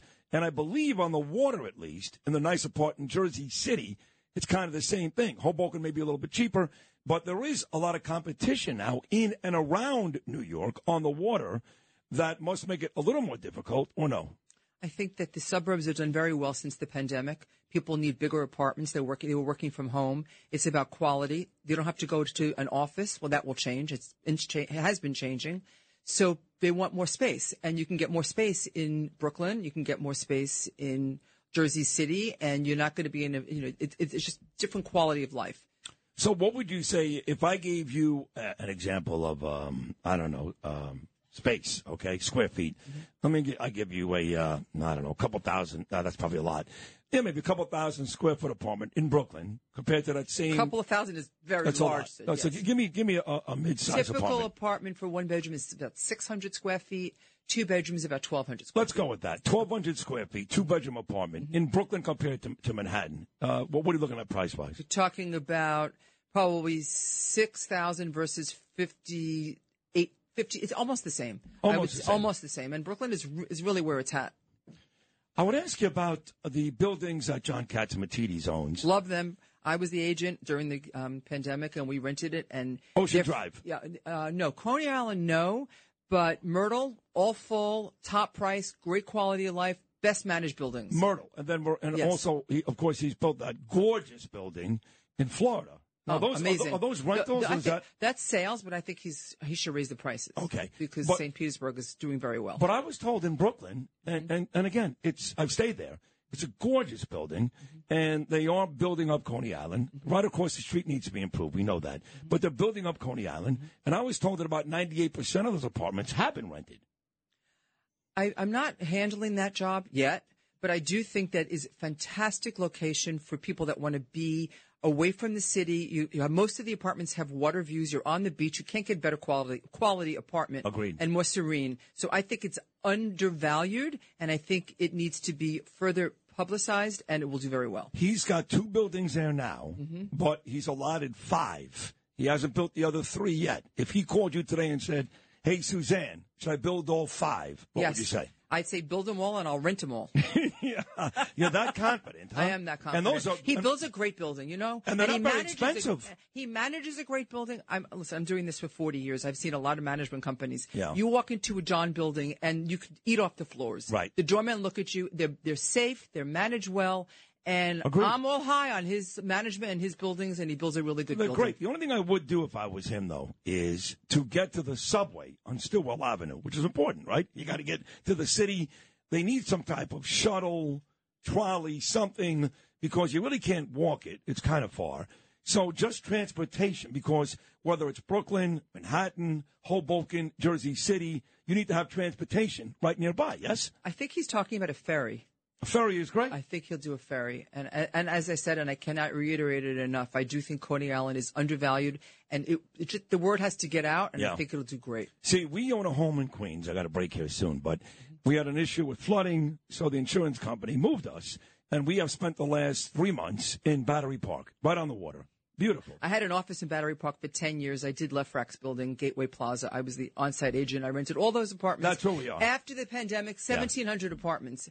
Great building, great value as well, on the water. You live in Gateway? Yes. Oh, my, which apartment? I can't tell you that. I'm a major superstar. People love me and want to kill me. I raised my kids there. I know it very well. Too many dogs, though. Too many dogs. I mean, I love dogs. My wife and I love dogs. We've had dogs our whole marriage. We're married almost 31 years. But I walk into the elevator, there's 3 people and 9 dogs every day. I mean, the other day, dogs made duty in the elevator. They had to rip up the carpet and shut the thing down for like an hour and a half. It was brutal. All right, so your recommendation is then come into the city, rent an apartment. Business is coming back. Retail is getting better. We're on the mend. And you can still get great values, whether it's Brooklyn, New York City, any one of these spots today if you call Suzanne Miller. Absolutely. Thank you, Sid. Is that it? That's it. Any other information, if folks want to contact you, how do they do it? EmpireStateProperties.com. Where's that located? I'm just curious. 51st Street and 7th Avenue. Oh, cool. Yeah, I think you should download and subscribe to the Miller Report. You're going to hear the inside track of these leaders, the CEOs, of what's really happening in New York City. Awesome. And what day of the week do you usually take It's usually Wednesday mornings. Wednesday morning. Well, congratulations. You've been very nice to me since you've been here. I appreciate that. Thank you. And I wish you the best of luck. Thank you, Sid. Suzanne Miller. And we're going to come back and wrap up what's been an historic show. I just got a text from John Catsimatidis, the main man, the great John Catsimatidis. Congratulations. Highest ratings ever on WABC with Donald Trump this morning. Thank you, John Catsimatidis. We'll close it up right after this.